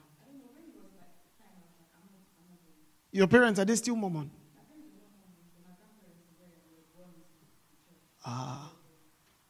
The Church of the Latter Day of Jesus Christ. Church of the Latter Day Saints of Jesus Christ. He was a Jehovah's Witness. This one, they excommunicate. They excommunicate steady. But can I also tell you something? These two sects, one lower bastard, they have money. Book of Bible story. Inside, Jesus is an archangel. But they will give your children for free. The background yellow, the embossed this thing is red. The quality. I mean, these materials they are handing out for free. They are because the people that believe in the message, you are not telling an average believer, give for the cause of the gospel. My money is my money. You cannot steal from me. I'm the one that know what I'm doing my money to do. We don't know how to stand behind the cause, but we say, God will move. How?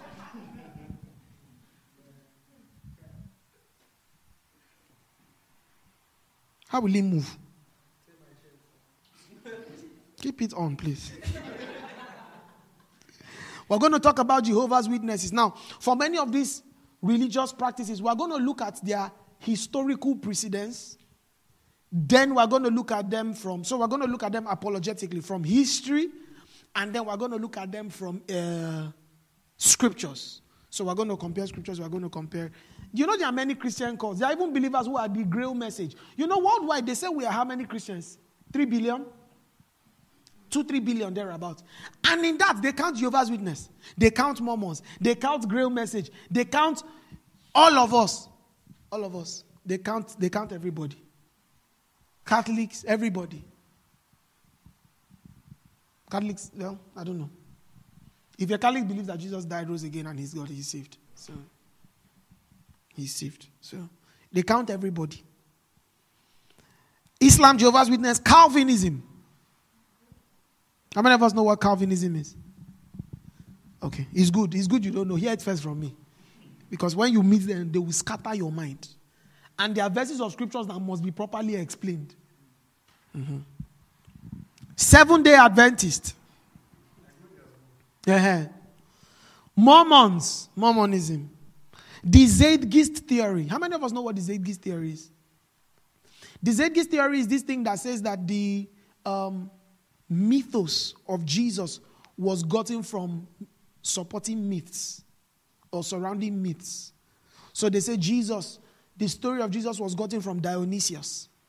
The story of Jesus was gotten from many of these guys. You know, they name a couple of gods, a couple of Greek gods, and they say, well, most likely, anyone that copied from Jesus, the story of Jesus was way older than their stories. So if anything, for some of them, if anything, they copied from Jesus. And number two, small research will show you that many of these things are funded by bias and it's not true. People just saw Da Vinci Code and say it must be true. It's not true. See, let me tell you, Christianity is reliable. Because many people that became Christians, in fact, many of the strongest apologists we have today, they started searching out Christianity to debunk it. And the evidence they found was so overwhelming that they became Christian. For example, Josh McDowell. Josh McDowell and his son now is an apologist. Sean McDowell works in Biola University. His own daughter now, that's Sean McDowell's daughter, that's Josh's granddaughter. She dabbles into apologetics too.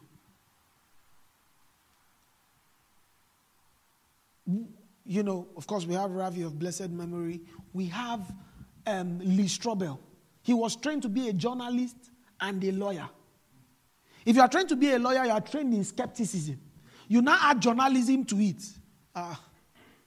He started searching out Christianity because his wife, they got married as agnostic. His wife was agnostic, he was atheist. They got married, and then his wife joined the church, and he began to see the change because you can't encounter Jesus and not change. He began to see the change in her, and the change was annoying him because he felt that Jesus was taking his wife from him. And then he began to study scriptures.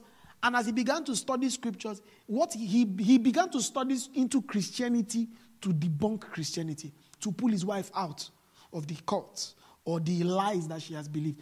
But at the end of his book and at the end of his story, he says the evidence he found was so compelling that he knew that it would take more faith to be an atheist than it would take to be a Christian. This world is so organized that it is folly to believe an explosion happened and everything came to be. The sun is just the right distance away from the earth to ripen your tomato. A little too close, it will be unhospitable. A little too far. I think it's Jupiter. Jupiter basically acts as a vacuum cleaner, sucking out debris from space, stopping it from crashing into the earth. And when you look at the solar system, your DNA, if your DNA was going to be written out in a book, it's going to be written out in books that are millions of pages. Your DNA. Yet, I'm right, Abidoki. Thank you. Yet, somebody now says everything came by accident. Accident. And then when did the explosion ever bring order? When did chaos ever birth order? He said it just happened. No, now. If the world is so orderly, it has to take someone who is outside of it to create it. Chaos cannot bring this world to be. Have you seen a butterfly bloom? Or during spring, you see all these things that have died, they came out. You now see an explosion caused it to be. A big bang happened. What banged it? Even if there's a way you can argue the Big Bang and you say, if you agree that God said, let there be light, no problem. How did I get here? The Zeitgeist theory. We're going to talk a little bit about how we got our Bible. And we're going to be talking a little bit about validating the resurrection. So, historical and apologetic proof that Jesus rose from the dead. And the reason we are doing that is because The reason we are doing that is because Jesus... it's almost time for break, but I'm waiting for... When they come back, we'll go on break. The reason we are doing all these things is because, ladies and gentlemen, the resurrection is the crux of Christianity. If you debunk the resurrection, Christianity is a lie. And that's why Paul said, if Jesus did not rise from the dead, of all men, we are what? Most miserable.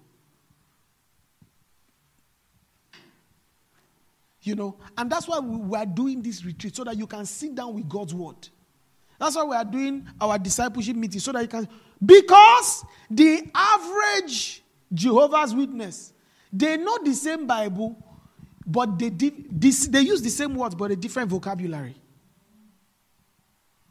So from your Bible, they will show you something else. And the believer will say, you have a point. I see where you are coming from.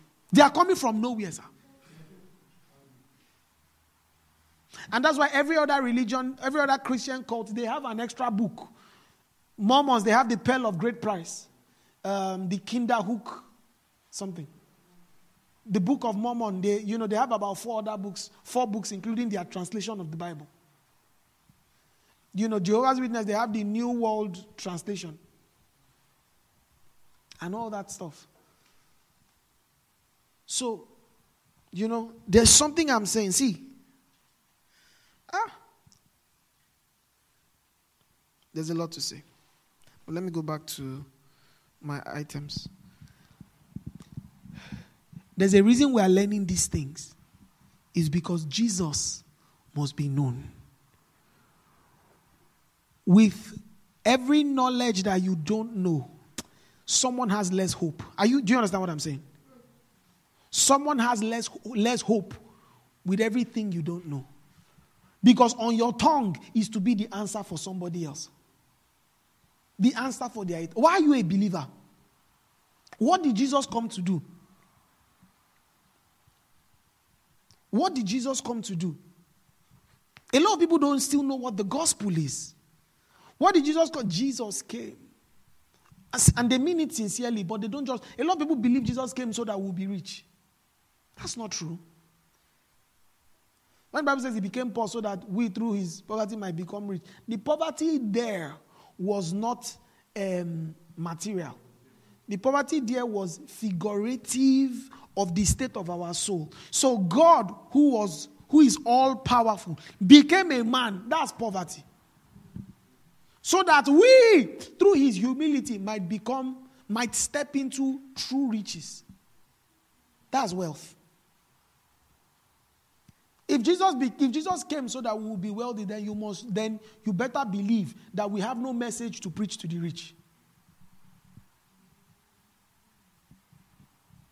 We have no message to preach to the rich. What will you tell Aliko Dangote? What does he need?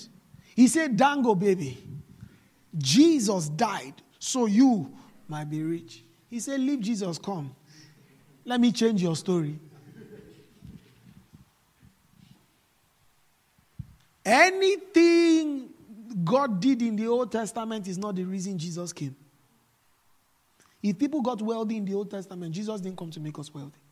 If God healed in the Old Testament, Jesus didn't come so that he will heal our sickness. Even though in the name we can trust for healing. Even though I believe God prospers men. Believe it, oh. God prospers men, oh. I will never say that God does not prosper men. That day, I will lie.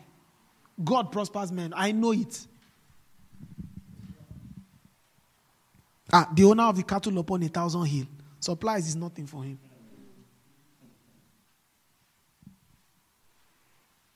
Are you here? Anyway, see. Knowing Jesus is knowing God. Praise the Lord. Adishola, you're too close. No, just zoom out. Zoom out with the camera. Don't move the camera back. Knowing Jesus is what? Bami Soro. Knowing Jesus is what? Knowing Jesus is knowing God. And that's why you must stick with the knowledge of Christ as revealed in Scripture.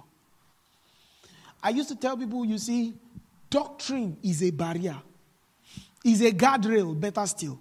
Doctrine is a guardrail. If you don't stand with doctrine, all right, I used to say the realm of the spirit is a very open place. A lot of people think that the realm of the spirit is just angels carrying briefcase, walking up and down. They are evil spirits. There's everything working. But when you have doctrine as a boundary, you act properly, you pray properly, you know why you pray, you know how to pray, you know what to believe about God. That's why Jesus, they had another knowledge of God, but Jesus would say, Moses said, but I say. That's why James is going to tell us, he said he is good, and in him is no variableness, no shadow of turning. So when we look through scripture and it seems like God is evil, we need to check again for a better explanation. Are you guys with me at all? We need to check again for a better explanation. Because knowing God, knowing Jesus, He's the effulgence of His glory. He's the express image of His person. Hebrews 1:3, like we read earlier. The things that Jesus did were the things that God is doing. What Jesus did in a situation is what God will do in a situation. Do you know, Jesus saw the woman that was you see this verse of scripture that the Bible says that they went to a city and they said, call down fire. And Jesus said, you know not of what spirit you are of. It means that, and they said, call down scripture, as the scripture says. It means that they were referencing Elijah. They were referencing somewhere in scriptures. And Jesus said, you don't know the kind of spirit you are. The spirit we have is a gentle spirit. But first of all, are you aware if they called down fire, are you aware fire would have come? We are of a gentle spirit. Why? What does that tell you? The things of the spirit can be used against the nature of the spirit. That's why Paul, after telling them about the things of the spirit, even though they are bounded in things of the spirit, he taught them about love and about conduct. Because the things of the spirit can be used carnally. Praise the living Jesus. The things of the spirit can be what? Used carnally. They can be used carnally. And that's why we do teachings. So that we don't just teach people about things of the spirit, we teach them how to handle the things of the spirit. Amen? So, Jesus basically taught all those things. I don't want to go into another thought then break in the middle. Anyways, Jesus. So, Job 42:5, like we read, I have heard about you from the hearing of the ear, but now my eyes have seen you. You see, when Jesus saw the woman that was caught in adultery, they wanted to stone her according to the laws of Moses. But Jesus said, they brought Jesus. Jesus said, let he who is without sin cast the first stone. And Jesus told her, woman, where are your accusers? He said, neither do I accuse you. He now said, go and what? Sin no more. He told her, go and sin no more. And she picked. Now, it means that even if what Jesus did was God's disposition to that matter. Are you aware? So, what is God's disposition to sin? Don't sin no more. Because he has blood bought you, you don't stay in sin. And for a lot of people, the word is not enough. That's why we get into trouble. We are looking, the Bible says in 1 Corinthians, it said, someone should find that verse for me. Don't think of men highly above that which is written. So, a lot of people, truth is determinant on who says it.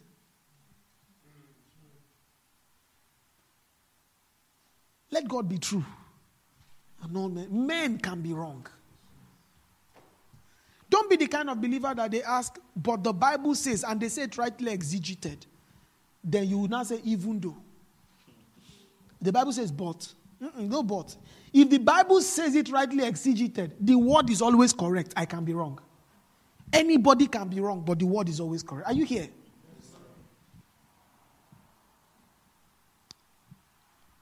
So listen. Kaba kabarande kebeteli kabahas. I was talking to somebody, she was telling me, she was talking about all her things that she's going through. She said, what if God has exchanged me in his plan for my life? Because, she had probably not been consistent and all. See, false doctrine is dangerous, it's harmful. When people don't know the nature of God, it hurts. I'll do an explicit teaching on the nature of God eventually. When people don't know the nature of God, it hurts. So she was saying, what if God, I said, God still has a plan for you. She said, how do you know, sir? I said, the word says so. And she was now telling me, but Saul was exchanged for David, and all. I said, are you coming for a retreat? She said, she can't come. I said, see you at spiritual class. But I quoted it again. I said, God has a plan for you. The word says so. Why is that important? It's important. I'm not saying that to say she's wrong and to pin her down. No.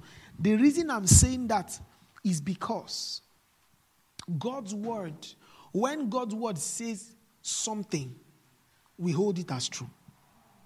Whether we feel otherwise or not, we hold it as true. Does the word say you are righteous? It's not a feeling, it's a fact. Even the love of God is not a feeling, it's a fact. I've taught that, right? John 3:16. For God in this manner showed his love towards us. Romans 5:8. He said, even while we're yet sinners, Christ died for us. Christ commended his love towards us. How did God demonstrate his love? By dying. Did Jesus die on the cross? Then Jesus loves me. Whether I feel it or not, whether things are going bad or not, whether things are changing or not, did Jesus die on the cross? He loves me. That's to announce I'm releasing my song, Lens of the Cross, on the 8th of April. Praise the Lord. It's actually a really fantastic song. The video is ready. Everything is ready. But we'll be dropping it on the 8th of April. It will be premiering on my YouTube channel by 2 p.m. that day. We'll be at, my Lagos people, we're going to be at Supernatural Class Lagos that day. So after the afternoon session, you watch it, love God, and come back for your powerful evening session. You guys are going to stream the meeting, Abby? Supernatural Class Lagos. Please don't miss that meeting. Stream it. Right, to be a very powerful meeting. I'll be teaching on 3 important things in all 3 sessions. And we're going to be having such a powerful flow of the Spirit in those meetings. So please, stream those meetings. Oh, if you want to give towards the meeting, please let me know, okay?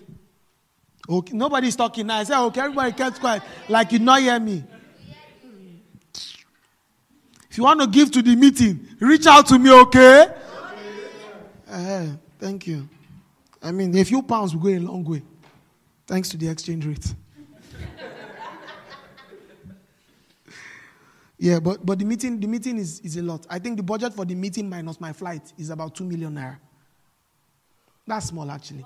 And I checked about it, 2,500 pounds. I say, hi, God prosper us. Let 3 people just come and say, Pastor, you know what? We'll foot the bill. He said, you can't be taking economy. I say, I believe I receive. All you have for me. Anyways, but my Lagos people, see you on the 8th of April, okay? 3 sessions. Powerful time. But what did I say? I said, when the word of God is true, any other person can be wrong. If the word of God says this, rightly exegeted, even it doesn't matter what you've held on for long. If the word of God says it, let it go down. For the word's sake. Amen? Amen. So let's do... I don't want to enter my topic, so you know what? I'm going to pause here and take questions. I'm actually waiting for them to come back so we can go on a short break. Okay. Let's take questions. There's a mic here. Jeremiah, please hold the mic in case anybody wants to pass that. Can I have a chair? Yeah. Let's stay here. Thank you.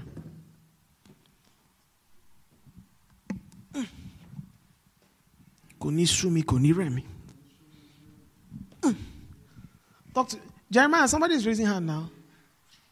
Okay, so my question is for a while. You are wrong. Let's move on. I'm joking. I'm joking. Go on. Okay, the short form of the question is, why is So Jesus died for our sins, and in other religions, it's like, he didn't die for their sin, so they have to work for it. So for me, it's like, I don't have to work for it. In my own might, I know that I cannot do these things. But why is that not enough? Like the fact that, for me, I know that I can tell somebody now that for the fact that I don't have to do these works, or my works will never be enough, I feel like it wouldn't cut it in the explanation to somebody that this is the right place to be, basically. What's your question? That why is it not enough? Why is what not enough exactly? The fact, so Jesus died, and I don't have to use my work, so I know that my works will never be enough, so I don't have to do that. I don't have to worry about meeting the right quota, the law, all of that. That is like, for somebody like me, it's like, okay, that's great, but to other people, it's not enough of an explanation. So why is it not enough for them? Yes. I don't know. I don't know. So let me tell you something. To renounce your faith, it takes a lot. I think I read something. It says, when your faith is attacked or questioned, the part of your brain that lights up when you are physically attacked is the same place that lights up. Doki, is that true? Yes. So it's the same response, it's just that you're not violent. But your mind is still at alert, like hold on. Because it seems like they're attacking a core of your... Do you know what it means for a Muslim to say they believe in Jesus as God? In Islam, you are to be killed. You are called kafir. Adeshola, right? You are called kafir. Are you not from... You are from this thing now? You like Alufa. You are called kafir, meaning you are called... Kafir means infidel, I think. So, because you are called kafir, you are an infidel. That's what Islam teaches. Do you understand? That's what Islam teaches. So, it's a lot. I mean, leave Islam. Do you know what it means for a Jehovah's Witness? To leave Kingdom Hall and start attending another church. First of all, they are excommunicated. It's a lot. So, why is it not enough for them? Because they've been fed something as truth all their lives. And they need somebody to... Do you know Nabil Qureshi? How many of us know Nabil Qureshi? Nabil Qureshi was a Christian apologist to Islam. He was a Muslim. I mean, he was born into a family that was from one of the Khalids, I think. I can't remember the name. But one of the top 3 families in Islam. He was born into one of them. So his parents didn't attend his wedding. They didn't. They excommunicated him. Ideally, they are supposed to kill him. I have a friend who he became Christian. His father went to his room with a cutlass. A friend was telling me of another friend. His father went to his room with a cutlass. He jumped from the window on the 2nd floor. That's how he had to survive. If not, his father would have killed him. It's a thing in Islam. It's not, can I tell you something? It's not something radical Muslims do. It is a law in the Quran. Islamophobia is not a real thing. Phobia is an irrational fear. Islamophobia is a legit fear.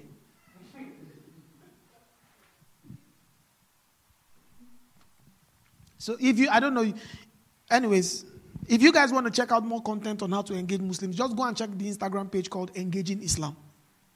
You'll find content there by Pastor Ini. He does good work on it. All right. So why don't they? I don't know. But this is the thing. It took David Wood. David Wood is another Christian apologist against Islam. It took David Wood 3 years to convince Nabil that Christ was the way. Constant arguing for 3 years. For 3 years. It's a lot. So sometimes we'll need to stay on it, continue on it till it's done. Okay? All right. One more question.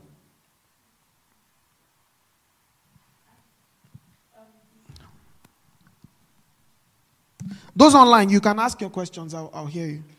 The guy in the leper in the Bible that God that Jesus healed, and when they asked Jesus, and they were like, it was like that, so that he wasn't healed before, so that Jesus can be glorified or something like that. It was not a leper, it was a blind man. It was a blind man. Okay, yes. So when he said, "Who sinned that this man should?" Jesus said, "Nobody, but so that God may be glorified." Yes. First thing you need to understand that when the Bible says, when Jesus, Jehovah Adeshola, you have pressed boy. When the Bible lets us understand that, nobody sinned, but so that God will be glorified, you need to understand first of all, Jesus said, when they said, "Who sinned?" Jesus said, "Nobody." It means that there was a fact, and the reason they asked that was because these guys were Jews. Jews are used to, in the Old Testament, Deuteronomy 26, 27, 28,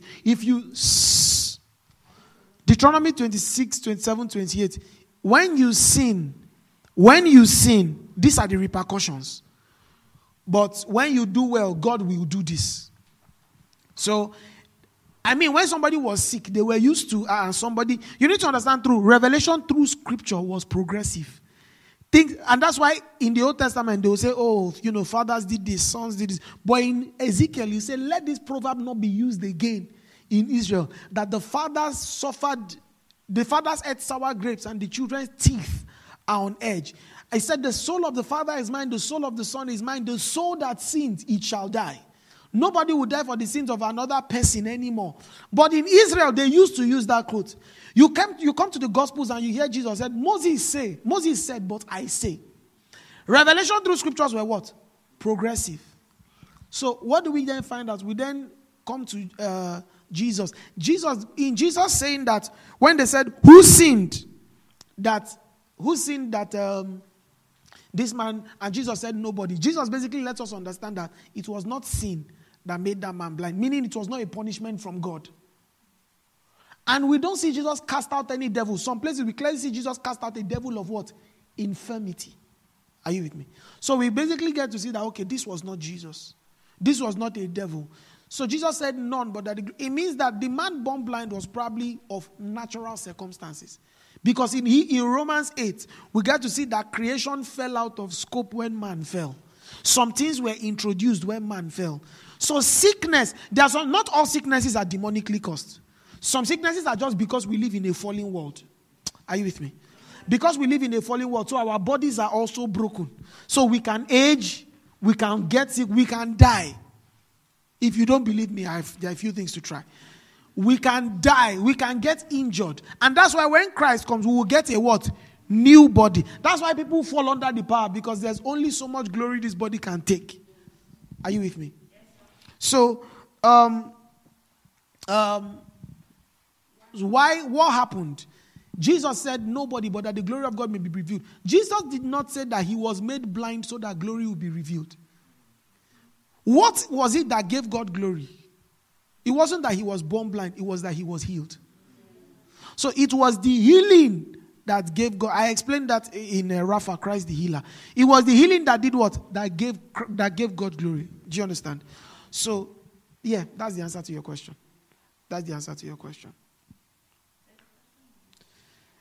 Sir, I've always wondered about Pharaoh and God hardening his heart. He doesn't agree with the image Jesus painted of God. Can you please explain a bit further? So, long story short, you need to understand how Moses was explaining that verse of scripture. When he said, and God hardened the heart of Pharaoh, it's a figure of speech. I can't remember what it's called now. But basically, what happened was this.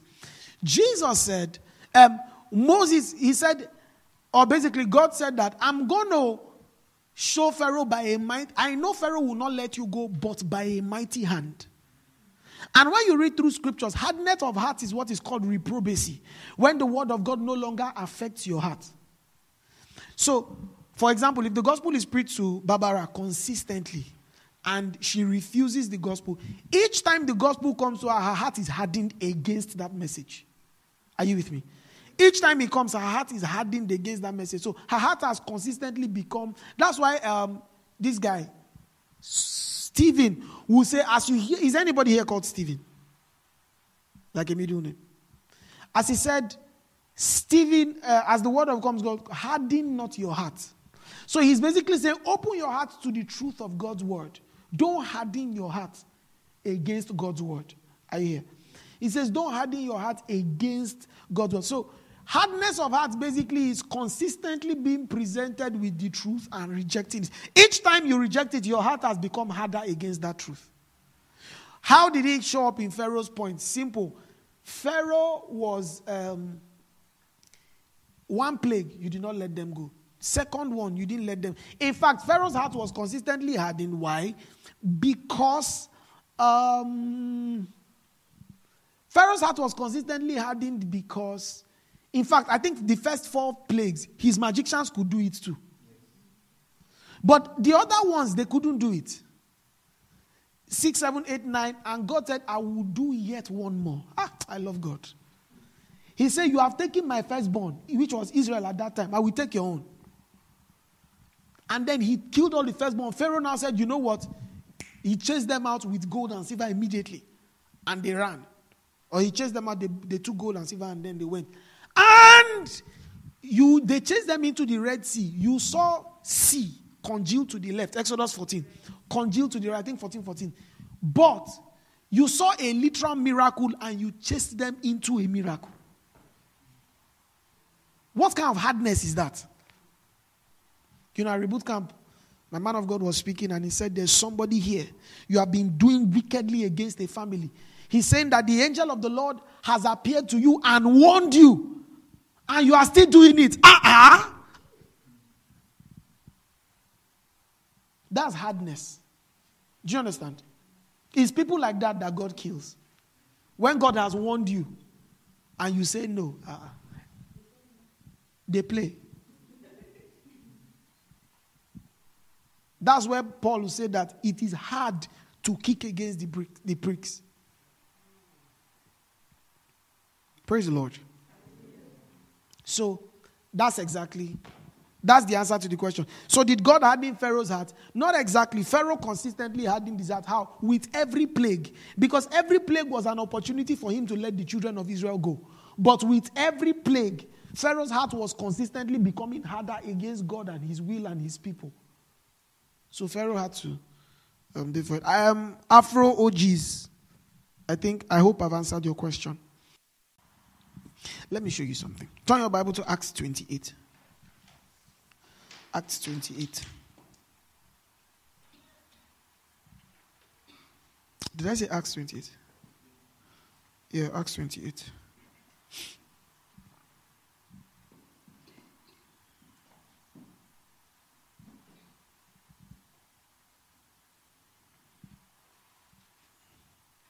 Acts 28 verse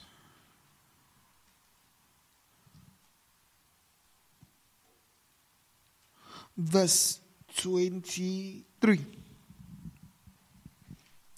Are you there? Acts 28 verse 23. Look at what it says.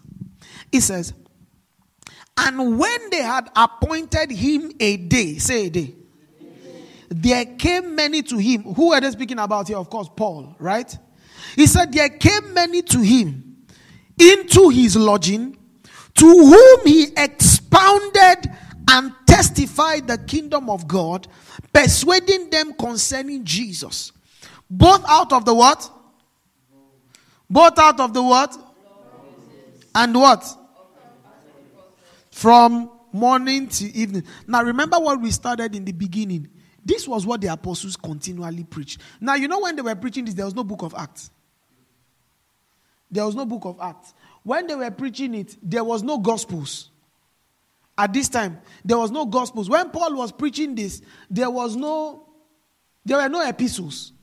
The only holy books they had were the law and the what? Prophets. But from the law and the prophets, what did they teach? Christ. See, when you study, when you have Bible study, the deepest things you can see are the things already revealed. Are you with me? When you have Bible study, the deepest things you can see are the things already revealed. A lot of people go to Bible study and they want to see something that is deep.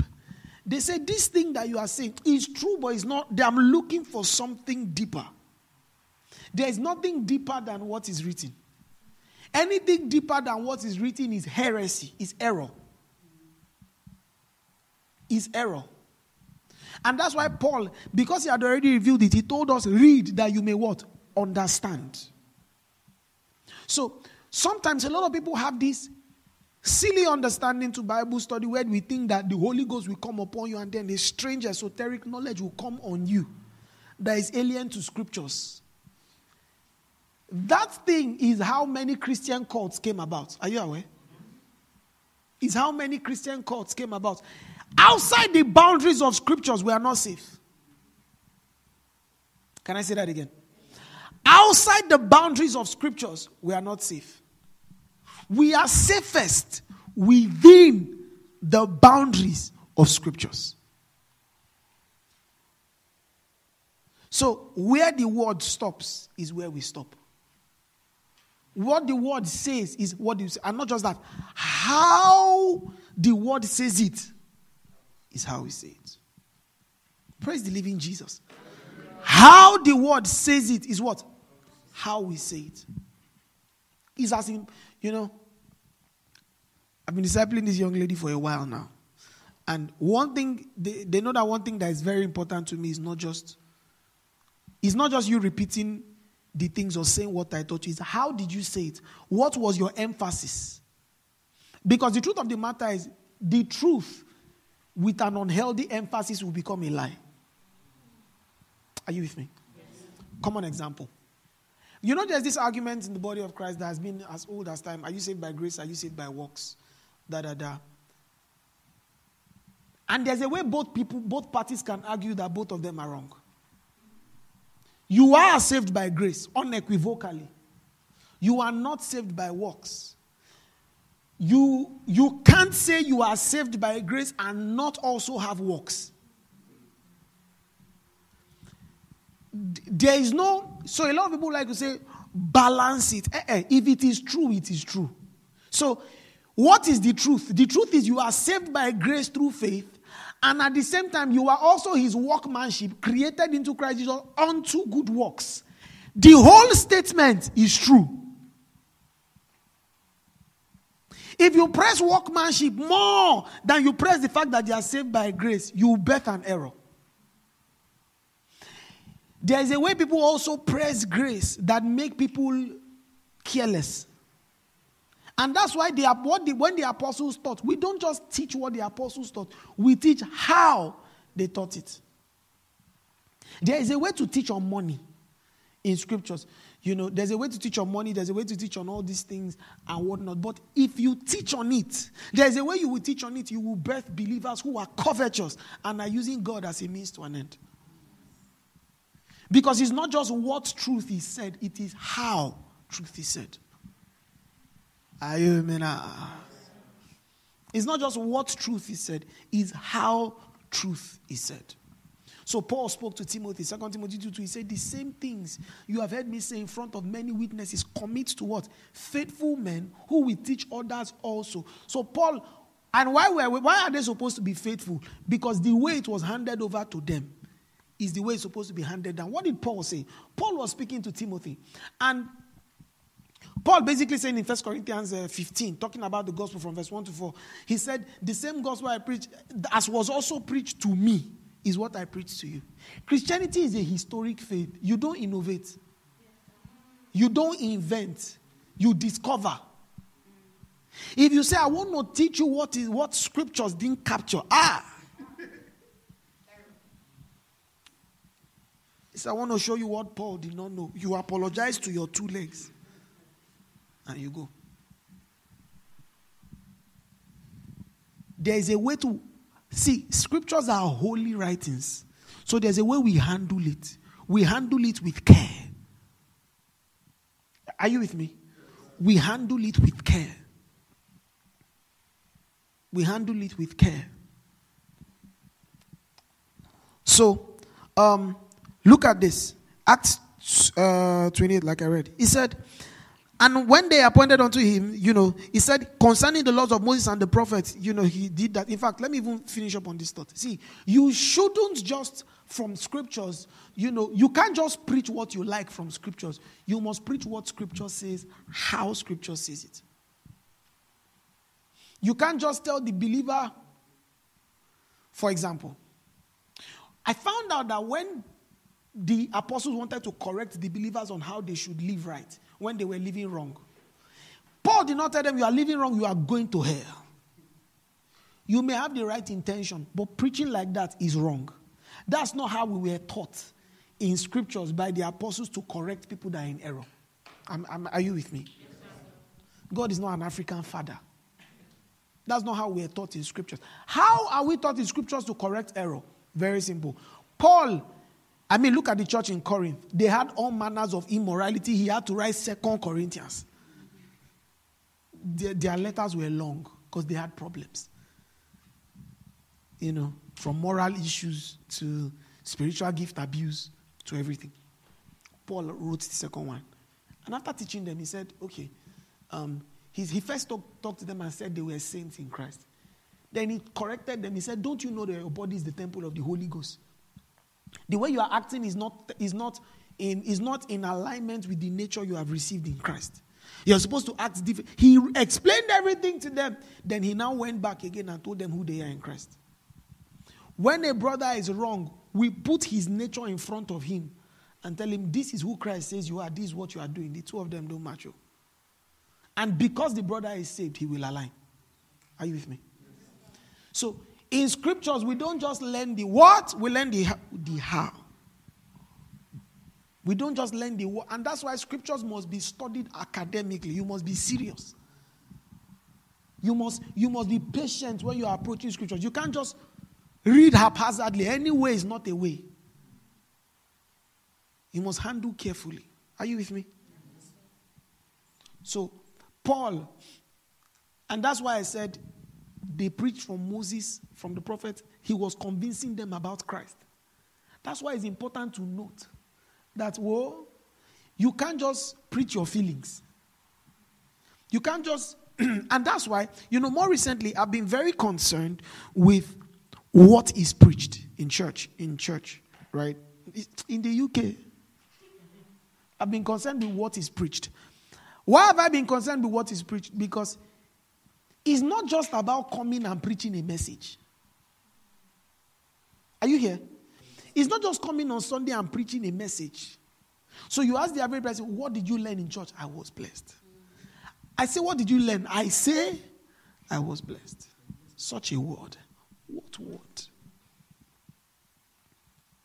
The Bible says in Ephesians chapter 4, it said, he gave some apostles, prophet, evangelists, pastors, teachers for the equipment of the saints, so that the saints will do the work of the ministry, and then the body of Christ will be edified. The church is a training ground. People are supposed to be trained in the matters of Christian doctrine in the church. What do we believe? Why do we believe?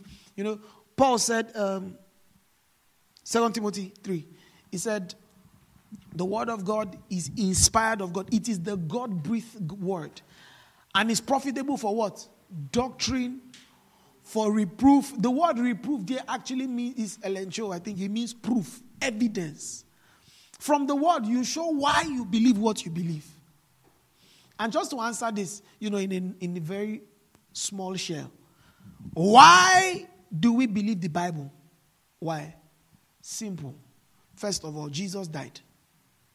Because Jesus died and rose, we believe everything he has to say about eternal life. Jesus told us the Spirit is going to reveal things. The things that he told us they were going to be revealed, we see that they are revealed by the words of the what? Apostles and the prophets. Remember I explained that earlier.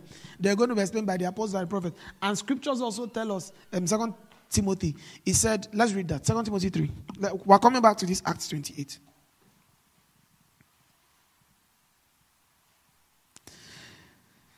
(3:16).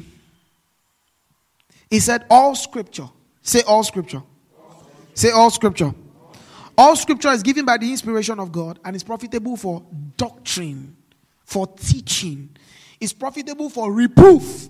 It's profitable for correction. It's profitable for instruction in righteousness. Scriptures are the tool that we get doctrine. Scriptures are where we get the evidence for why we believe what we believe. So, but why also that? Remember the arguments I laid earlier. Then, if we believe what Jesus said, we also believe that scriptures were God-breathed. Men wrote them down, but those men did not write it of their agency. Those men were inspired of the Holy Ghost. Am I making sense? Those men did not write it of their own agency. Those men were what? Inspired. So it is the writings of men, but it's the words of God. Are you with me? That's why sometimes Paul will say, I speak as a man. So at that point, he's speaking on what? That's why he said, I speak as a man. I would that everybody were unmarried. He's not saying that this is what God is saying. But when he says that revelationally, the man typifies Christ in marriage, and then the woman typifies the church, and husbands are to love, wives are to submit, and whatnot. When he says that, he's not speaking as a man. He's speaking as one who has been engraced by God to present the revelations of God. Are you with me, please? So, and let me even just add this. What is the difference? You see, apostles today are not the same as apostles then. So the way some people believe that the apostolic gifts have ceased, that they are no longer apostles. I don't believe that nonsense.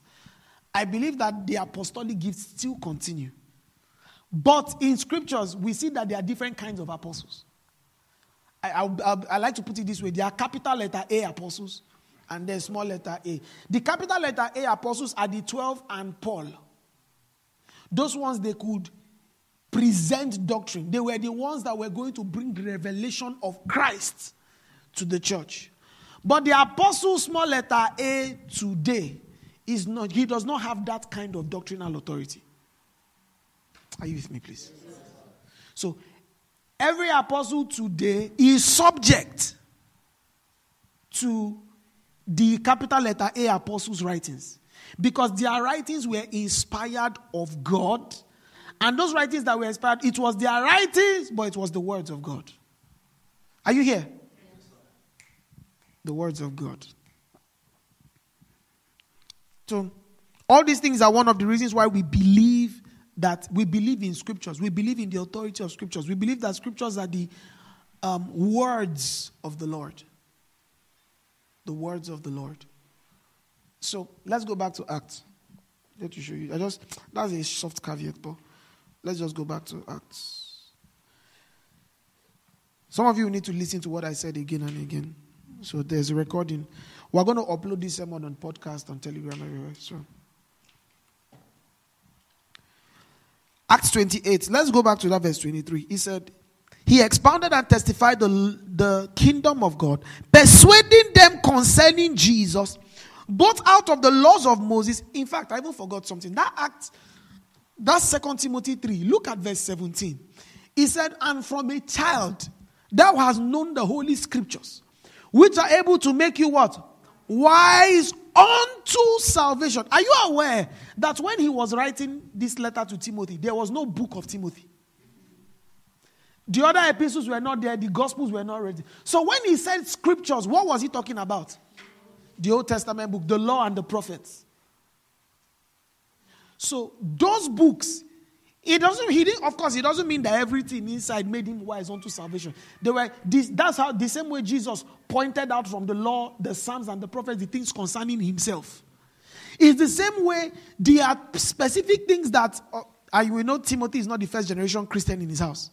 Right? His mother, his grandmother, Lois, Eunice, and then him. We see that the way favors children will serve God. Amen. So, the way you see all those things, there were specific things they taught Timothy from scriptures. It didn't just the goal of scriptures is not just to make you wise. He says scriptures make you wise financially, wise materially, wise hospitality, wise everywhere. Scriptures make wise in a direction. Unto what? Salvation. Because salvation is the what? Message of scriptures. Christ is the message of scriptures. Are you guys with me at all? Are you guys at that? Maybe we should not have gone for that break. Don't worry, we're almost done. I won't exceed 5. I won't even end by 5. I'll end a little earlier. Favor, you don't want me to end earlier. I should go on. Bless I go to put gate fee now. Let them drag me on Twitter.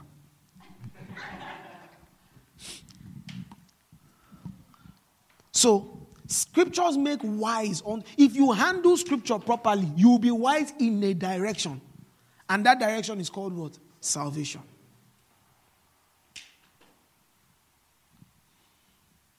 So, going back, Acts 28, I just wanted to add that. Acts 28. The Bible says Paul was persuading them concerning Jesus, both out of the what? Law of Moses and out of the prophets. From what? Morning till evening. That's why we are here. We came in the morning, we are leaving in the evening. Wave to Jesus. That's the example. From morning.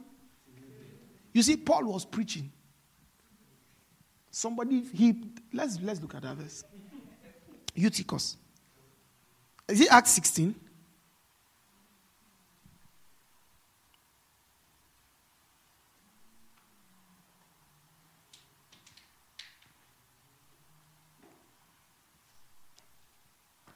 Is it Eutychus? Okay. I'm very curious. Is it from his name we got the word? We get euthanasia. I'm just curious. Is it from Eutychus we get euthanasia? It could be. You never know. Sorry, did someone wave? Okay. Acts 20. Look at this one. Let's read from verse 7. He said, and upon the first day of the week, when the disciples came together to break bread, Paul preached unto them, ready to depart on the morrow. Okay, are you here? He ready to depart on the morrow. He continued his speech till midnight. So we are not told when he started. Please follow me.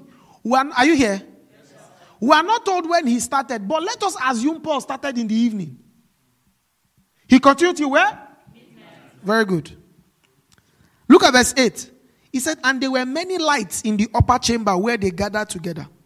And there sat in the window a certain young man named Eutychus, being fallen into a deep sleep. That's why I can see some of you are struggling with sleep, but I will not end this teaching because you are struggling.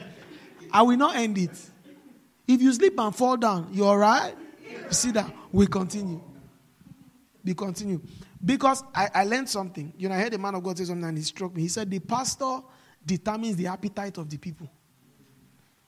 If you give people 30 minutes sermon, they will be used to it.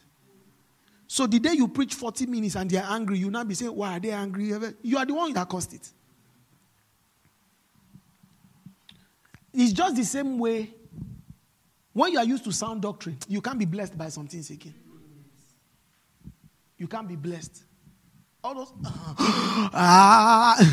it's not like it's when they say that it's always wrong. No. Some people say that and it's right, But when you do that, at some point, I've been there. People are jumping. I'm like, why are you jumping? Or some people are taking notes. I'm like, what are you writing? What did he say? So, anyways, he said, Eutychus, he fell into a deep sleep. And as Paul was long, somebody say long. As he was long preaching, he sunk down with sleep and fell down from the third loft and was taken up dead. Nobody don't die now. We move. He said, and Paul went down and fell on him. Paul said, you must finish this sermon. He fell on him. Eutychus, you die, just they play. You will join this sermon. He fell on him, embracing him. He was so emotional. He said, trouble not yourself, for his life is in him.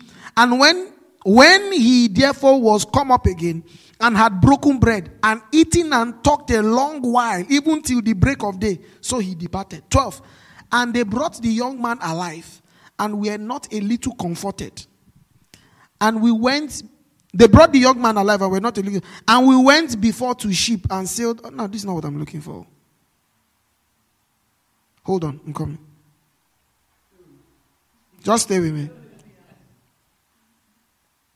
Okay, yes, I rushed past that. Let's go back to verse 10. And Paul went down and fell on him and embracing him said, trouble not yourselves, for his life is in him. Look at verse 11. When he therefore was come up again and had broken bread and eaten and talked a long while. Even to the what? So let me tell you what happened. Paul preached. From, let's assume it's evening. We are not told when. But let's assume it's evening. He preached from, let's say 7 p.m. till midnight. Eutychus, sleep. He slept and died. Paul woke him up and said, you know what, let's take break. They ate food. When they ate food, Paul now kept on talking till break. So maybe they took 45 minutes break. 30 minutes break, death break. They took a short break. He said, waiting about person died. So he said, maybe we chop food. So somebody died. He said, and when he was taking up, he broke bread and eating. He now said he talked a long, somebody say long. First of all, remember he said he was long preaching. Then he now talked again a what? A long while. And then even till the break of day. So Paul, when they say break of day, it's not 6 p.m. It means till they saw the dawn breaking. That's when they now say, I gotta go, guys. So he preached long. In fact, it's even after the preaching, they said the young man was still alive. He said, and we went before to the ship and sailed unto Assos, there, and Paul did all these things. I read those verses to show you that, listen, long preaching is Scripture's way. It's Scripture's way. There's another verse in my spirit. I'm trying to...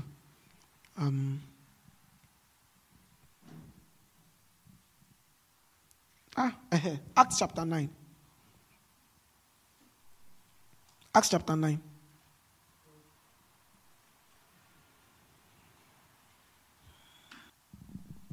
Sorry, I think it's 19, not 9. Acts 19. Faithful are you. Acts 19. Let's read from verse 9. Or let's read from verse 8, so we'll get the context. He said, and he went into the synagogue. That's Paul. Synagogue.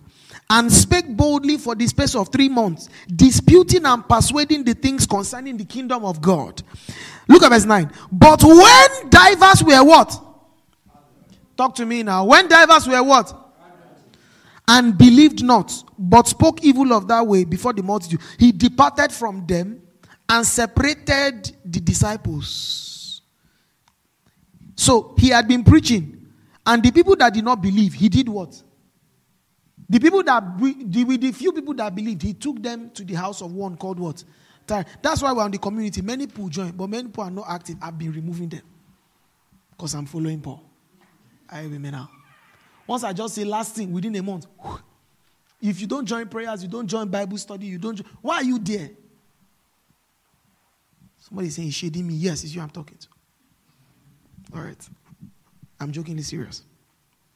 It says, disputing daily. Look at verse 10. He said, and this continued by the space of 2 years. Are you with me? Paul did what? He did what now? He disputed there with them how long? Daily. The disciples. He spoke, he taught them every day for how many years? See, if you jam that kind of disciple, if you jam him, he knows what he's saying. I was on Instagram one day, and I saw a sponsored ad. He said, I'm inviting you to a church. The church was in Yaba. He said, our entire service is 1 hour. He said, that was the selling point. That's selling. He said, I'm not saying the sermon, music, the service, opening prayer and everything is just 1 hour. I say, you are giving people, how many hours are in a week? 164? 24 times 7. Use your calculator. Some people are doing, use your calculator. That's an engineer rather. Anyways. 168.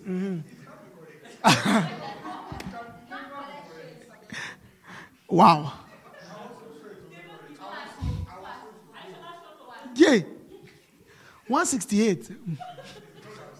So 168 hours in a week. Google this thing. How many hours does an average person spend on Netflix every year? Google it.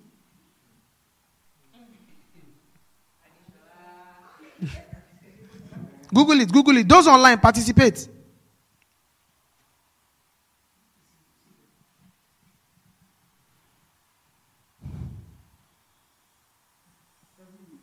Every week, yeah.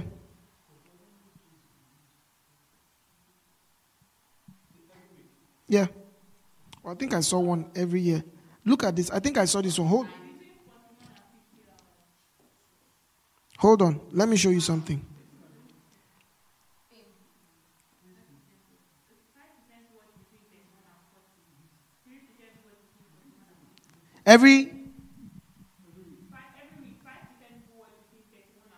Every week, 5% watch between 31 and 40 hours. 3% watch between 40. I'm saying it for those online. 3% watch between 41 and 50. 2% watch between 51. Don't you have work? 51 and 60 hours a week on film. Every week. 4% watch more than 60 hours on Netflix. Now, I think I saw this thing in the US. How many now? Okay, let's even leave the check this thing. Percentage of time spent in church weekly by Christians in the UK or in the US. I think I saw that statistic. They compared the amount of time people spend in church in the US with every year with how much time they spent on Netflix. Even if you add how much time they spend on the Bible, you know, rich. I saw something very interesting. I don't know how true it is, but I think it's true. He said, if you read your Bible for 6 minutes every day, you should finish your Bible in 2 years, cover to cover.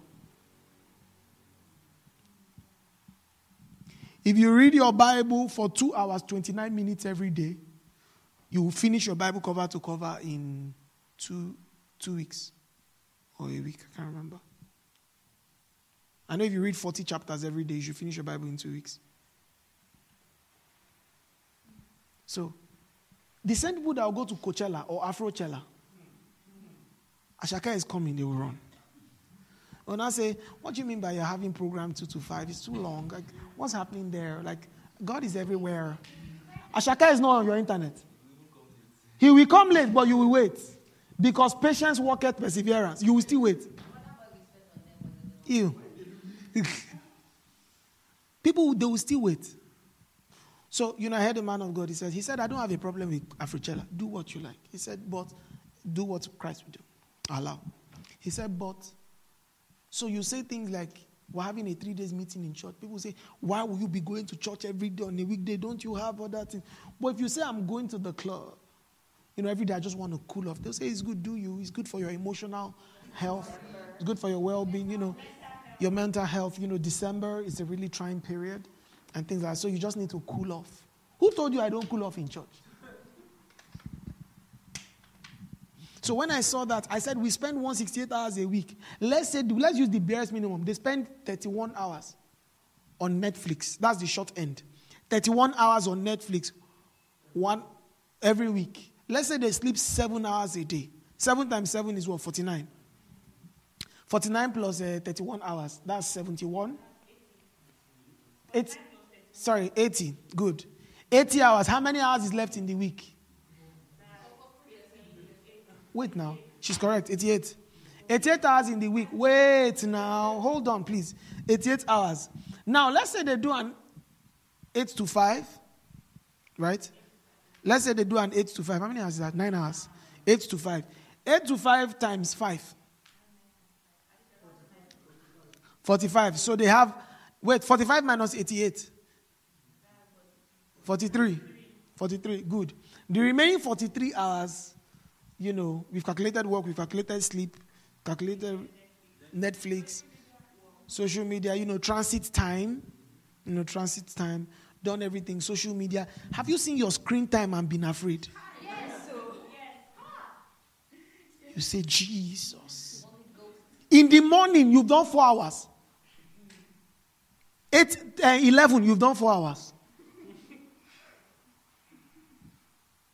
You see, Instagram will be long like this. So we have those conversations with people, and people will now say, why are you going to church all the time? Why are you doing this? Now, of course, at the same time, it doesn't mean sleep in church. No, that won't happen. You know, you have to do your things. You have to work. You have to be there for your family. Let me say something. You see, this one day I will teach on money. The time is not far. June is coming. And one day I will teach on family.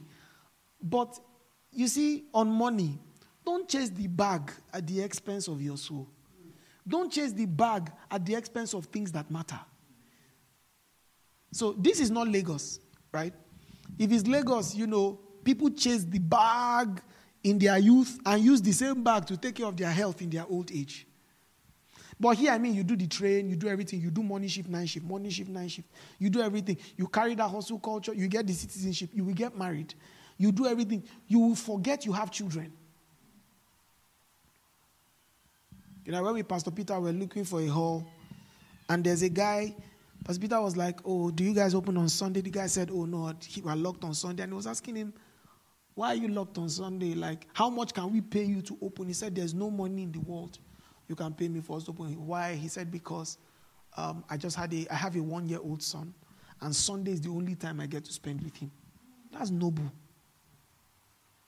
That's noble.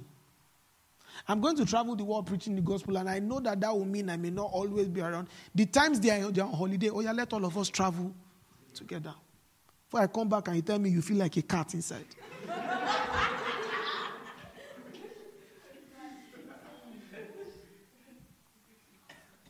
Even if you know their mom will be busy, no problem. You see my kids. No.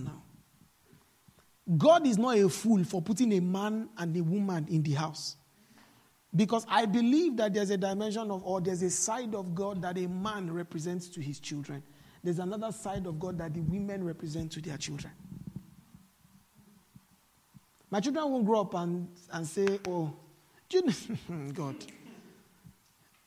Children will grow up and say, all they know about dad is he's a pastor. That's all. Oh, what's my dad? I don't really know daddy. As he's coming in, everybody's entering their room. Like Voltron. As he's coming in, everybody's entering their room. So you don't know your children. The only thing your children know about you is you shout. You don't spend time. You don't do anything. In fact, in this kind of ungodly work culture, there's something that this ungodly work culture in the UK does to us. 2 things. You will not know generosity. Because of how hard you work, you can't give. Yes, you calculate. You say, so I should give you 3 hours. Just like that. You can't give. Because of the kind of work, and there's that. So people are chasing, and do you know the thing? We live because the economy is good, right? We don't need as much as we always think we do. I really believe if the wife is very busy with work, maybe the man should sit down at home, be a home dad, maybe. And if she earns like a lot, maybe. So when you say, why would the man be at home? Now, so you like bills? And they come, hammer, my baby, hammer. Let's say, I'll wear apron. You are playing with grace.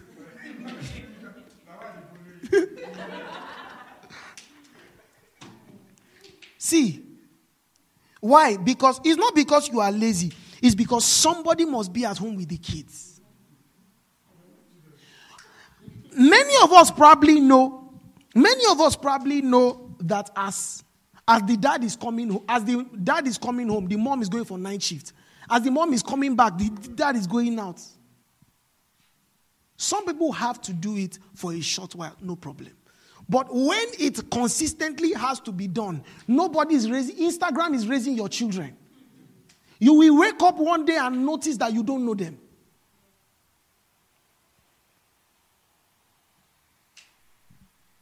So in this culture, because of the way we walk, you see that thing called generosity is strangled.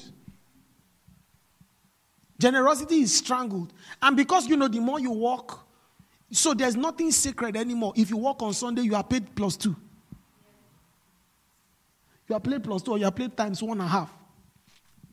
You know, say, well, church, times 1.5.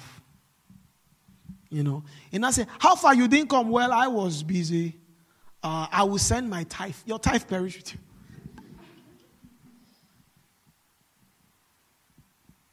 So listen, and so a lot of people don't know how to separate. You know, I will talk on financial stewardship, and that's something I talk about, giving, all kinds of giving, tithing and whatnot. I believe the concept of tithing is smart. I will talk about the scriptural part later when we do a series on money. But if you've listened to cryptocurrency, you know where I stand on that. I think it's smart because it is smart to say that this aspect of my money belongs to the Lord. Same way it's smart to say, you see Sunday, it is for God. Me, even if I was not a pastor, it doesn't matter how much you are paying me, Sunday. Especially because you grind Monday to Friday. So you will stay with your family. You know, my fiancé and I were talking one day, and I said, it's very easy to, you will just be away from your family. And you will come back one day and notice that you don't know, you are not on the same wavelength. You don't know each other. Because a lot can happen in 1 month. You don't know each other. Is something to note. If you can, don't work 9 shifts every day. It's not healthy. It's not healthy. Your eyes will not be looking like yam. You say the money is good. You know, if you work 1 less day or 2, or maybe you do afternoon sometimes, you will regain your health.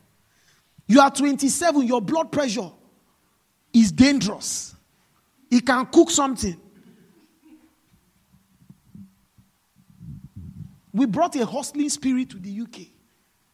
Come on. So, listen, when it comes to, especially in this, if you need to be present with your children, he's here. He's here. If you need to be at home for your family, he's here. Not just for your children, your significant. How can you marry somebody and then you don't have time for the person? Are you under a spell? And you say you are a Christian. Have you so learned Christ? The same one who the fruit of the Spirit is kindness. Come on. We're in the UK, but we're not of the UK. Amen?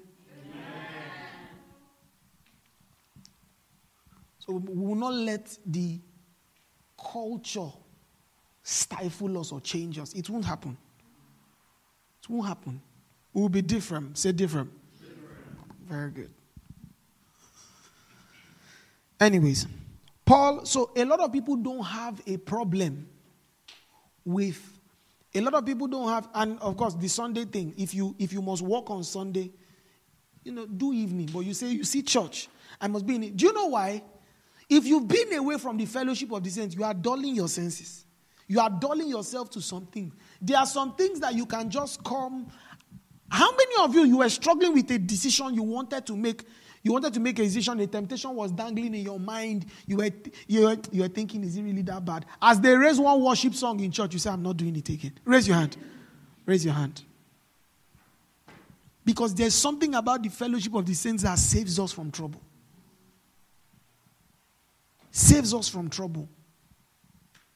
Don't go after convenience. There's something about us that likes the bare minimum. When we talk about prayer, you will say it's not about the length, it's about how well. It's not about how long. Just they play.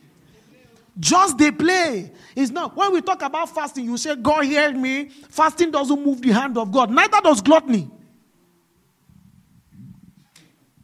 Whether I pray or not, God will do what he wants to do. They play. When they jam you, they play. And this is the thing. There is no spiritual exercise that changes God. It changes us. Spiritual exercises, whether we give. You see, next year there are some sacrificial givings I want to do.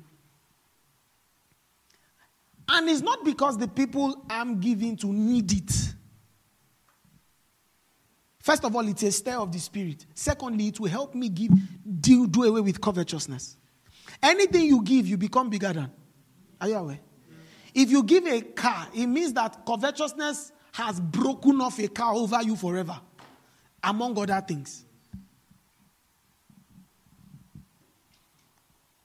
There are sacrificial givings, givings I will have to save to do. But will I do it? Yes. Will I do it joyfully? Yes. Will it mean I will not be able to afford some things? Gladly? Yes.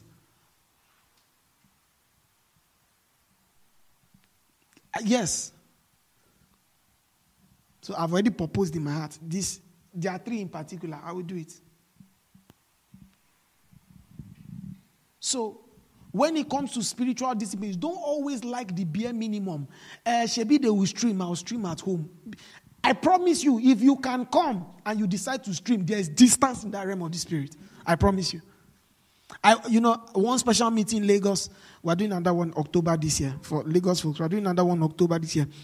Adeshola is asking me one special meeting in UK now. Anyways, we did one special meeting. The atmosphere was electric. But then, I was not watching it online. I said, this is good, but it's not the same. It's not the same. So we deceive ourselves. Many of our parents, they went to Orioke. They traveled for conferences. But we say, I can just stream on Mixlr. I just plug it and put in my AirPods. While I'm doing my assessment, I say, what a word. Be serious. Be serious. Be serious. You hear a lot of people say things like, and that thing, it happens on Twitter, on social media. You talk about prayer, you say it's not about how long. Okay, you say God will still hear me. It's because you think that many of us are praying because we have needs. Paul says, for this cause, I bow my knees. If there is a cause, you will pray. It's just that because there is nothing compelling that is upon your heart. Because God matters to me. The Bible says, if my people which are called by my name will do what? Humble themselves and pray. Prayer is humility before God. Because I know without God, I know fit, I will pray. Because I know all I have, he first gave me. If he tells me give, quickly, I won't count hours, I give. I used to say something. Maybe, I don't know. I'm talking about spiritual devotion, so maybe I should broaden. When it comes to giving especially, I feel, I may be wrong, I feel that there are some financial testimonies we don't really hear as much because there are sacrifices we don't also do as much. For example, how many of you, your parents ever tell you, God said I should clear my account? Raise your hand. Okay, good. Have you seen some dangerous testimonies in their lives? Now, please, I'm not telling you to clear your account. I'm trying to explain something. All right. I believe, now when people say that they give a first fruit, I'm not saying God tells them. They decide that, first salary of the year, I give it. There's a way I used to advise people to do it. Don't clear everything, especially if you have a family. You will sleep on the street. Don't do it. If you must do it, break that salary into 3.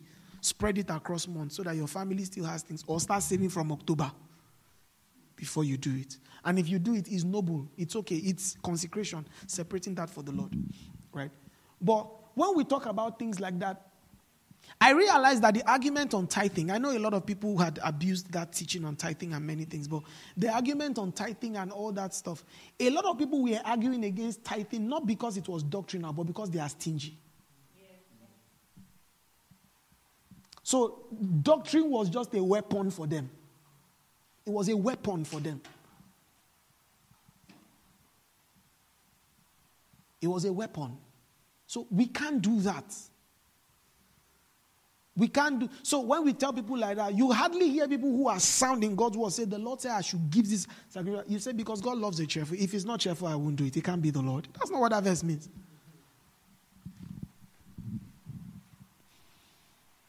Are you guys with me at all? Yes, because what do we have that he did not give us? What do we have that he did not what? Give us. There's that. Prayer doesn't change God, it changes me. Better is what prayer does in you than what prayer does for you. That's what my man of God says. Better is what prayer does in you than what prayer does for you. The greatest ministry of prayer is inside. A praying man will change. Let me show you some verses of scripture. You know, I saw somebody, I was talking about a tweet one time and I did a reel and people are commenting rubbish because I'm tired. Somebody said, he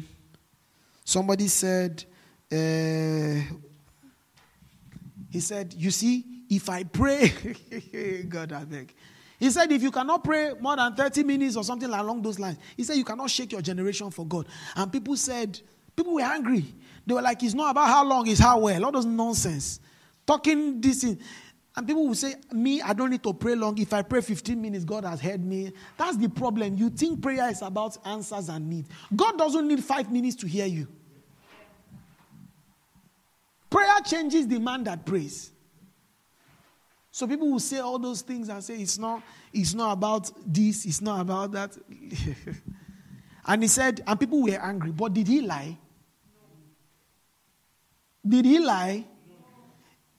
I make bold to say, there are, in quote, places in God you will not touch if you cannot tarry in prayer. So when somebody comes and tells you that, oh, I prayed this, don't be angry and say it's not about how long. Desire to do it. Grow. Appreciate it. That's how to grow first. Appreciate it. Let me show you something. Psalm 37 verse 4. He says, delight in the Lord and he will give you the desires of your heart. Are you here? He says, desire in the Lord and he will what? Give you the desires of your heart. So, and that's why this verse I'm about to show you shows why people who pray a lot seem to have their prayers answered. Please follow me. Look at what 1 John 5:14. He said, this is the confidence we have in him, that if we ask anything according to his will, he hears us. If we ask anything how? According to his will, he hears us. The man who, and this is what he said. He said, how did this guy put it now? Mokatali Parusha. He said, you ask and you have not because you what? Ask amiss. And the next verse now says, because you ask, because you want to consume it upon your own lust. Praying amiss is not mispraying or praying the wrong prayer point. Praying amiss is when you are praying to gratify lust. That's praying amiss. Because God, 1 John 5, God gives us when we pray according to his will. Kenneth Hagin said faith begins when the will of God is known. If you are praying what is not God's will, you are not praying in faith. Am I making sense, please? But the man who prays, desire in the Lord and he will give you the delight in the Lord and he will give you the desires of your heart. The man who spends time praying, his desires are purged by God.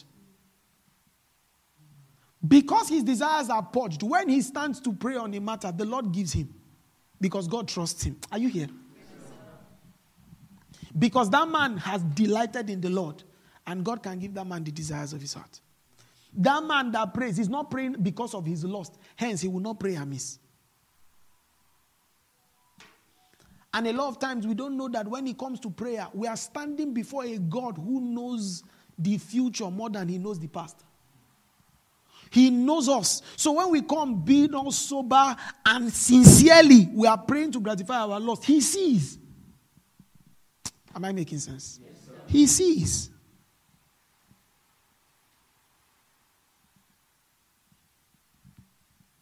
Fasting. Do you think if whether you eat or not, God won't hear?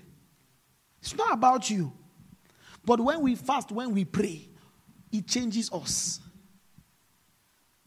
If I had my way, every day of our 21 days prayer and fasting, we will pray physically.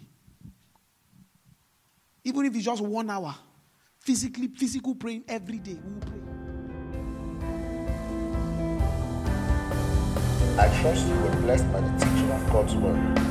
Nelson Ihiagwan Ministries is a mandate that seeks to see men saved, trained, and sent. For more ministry content, visit us at t.me/Nelson Ihiagwan. And for contact details, follow on Instagram at Nelson Ihiagwan. God bless you.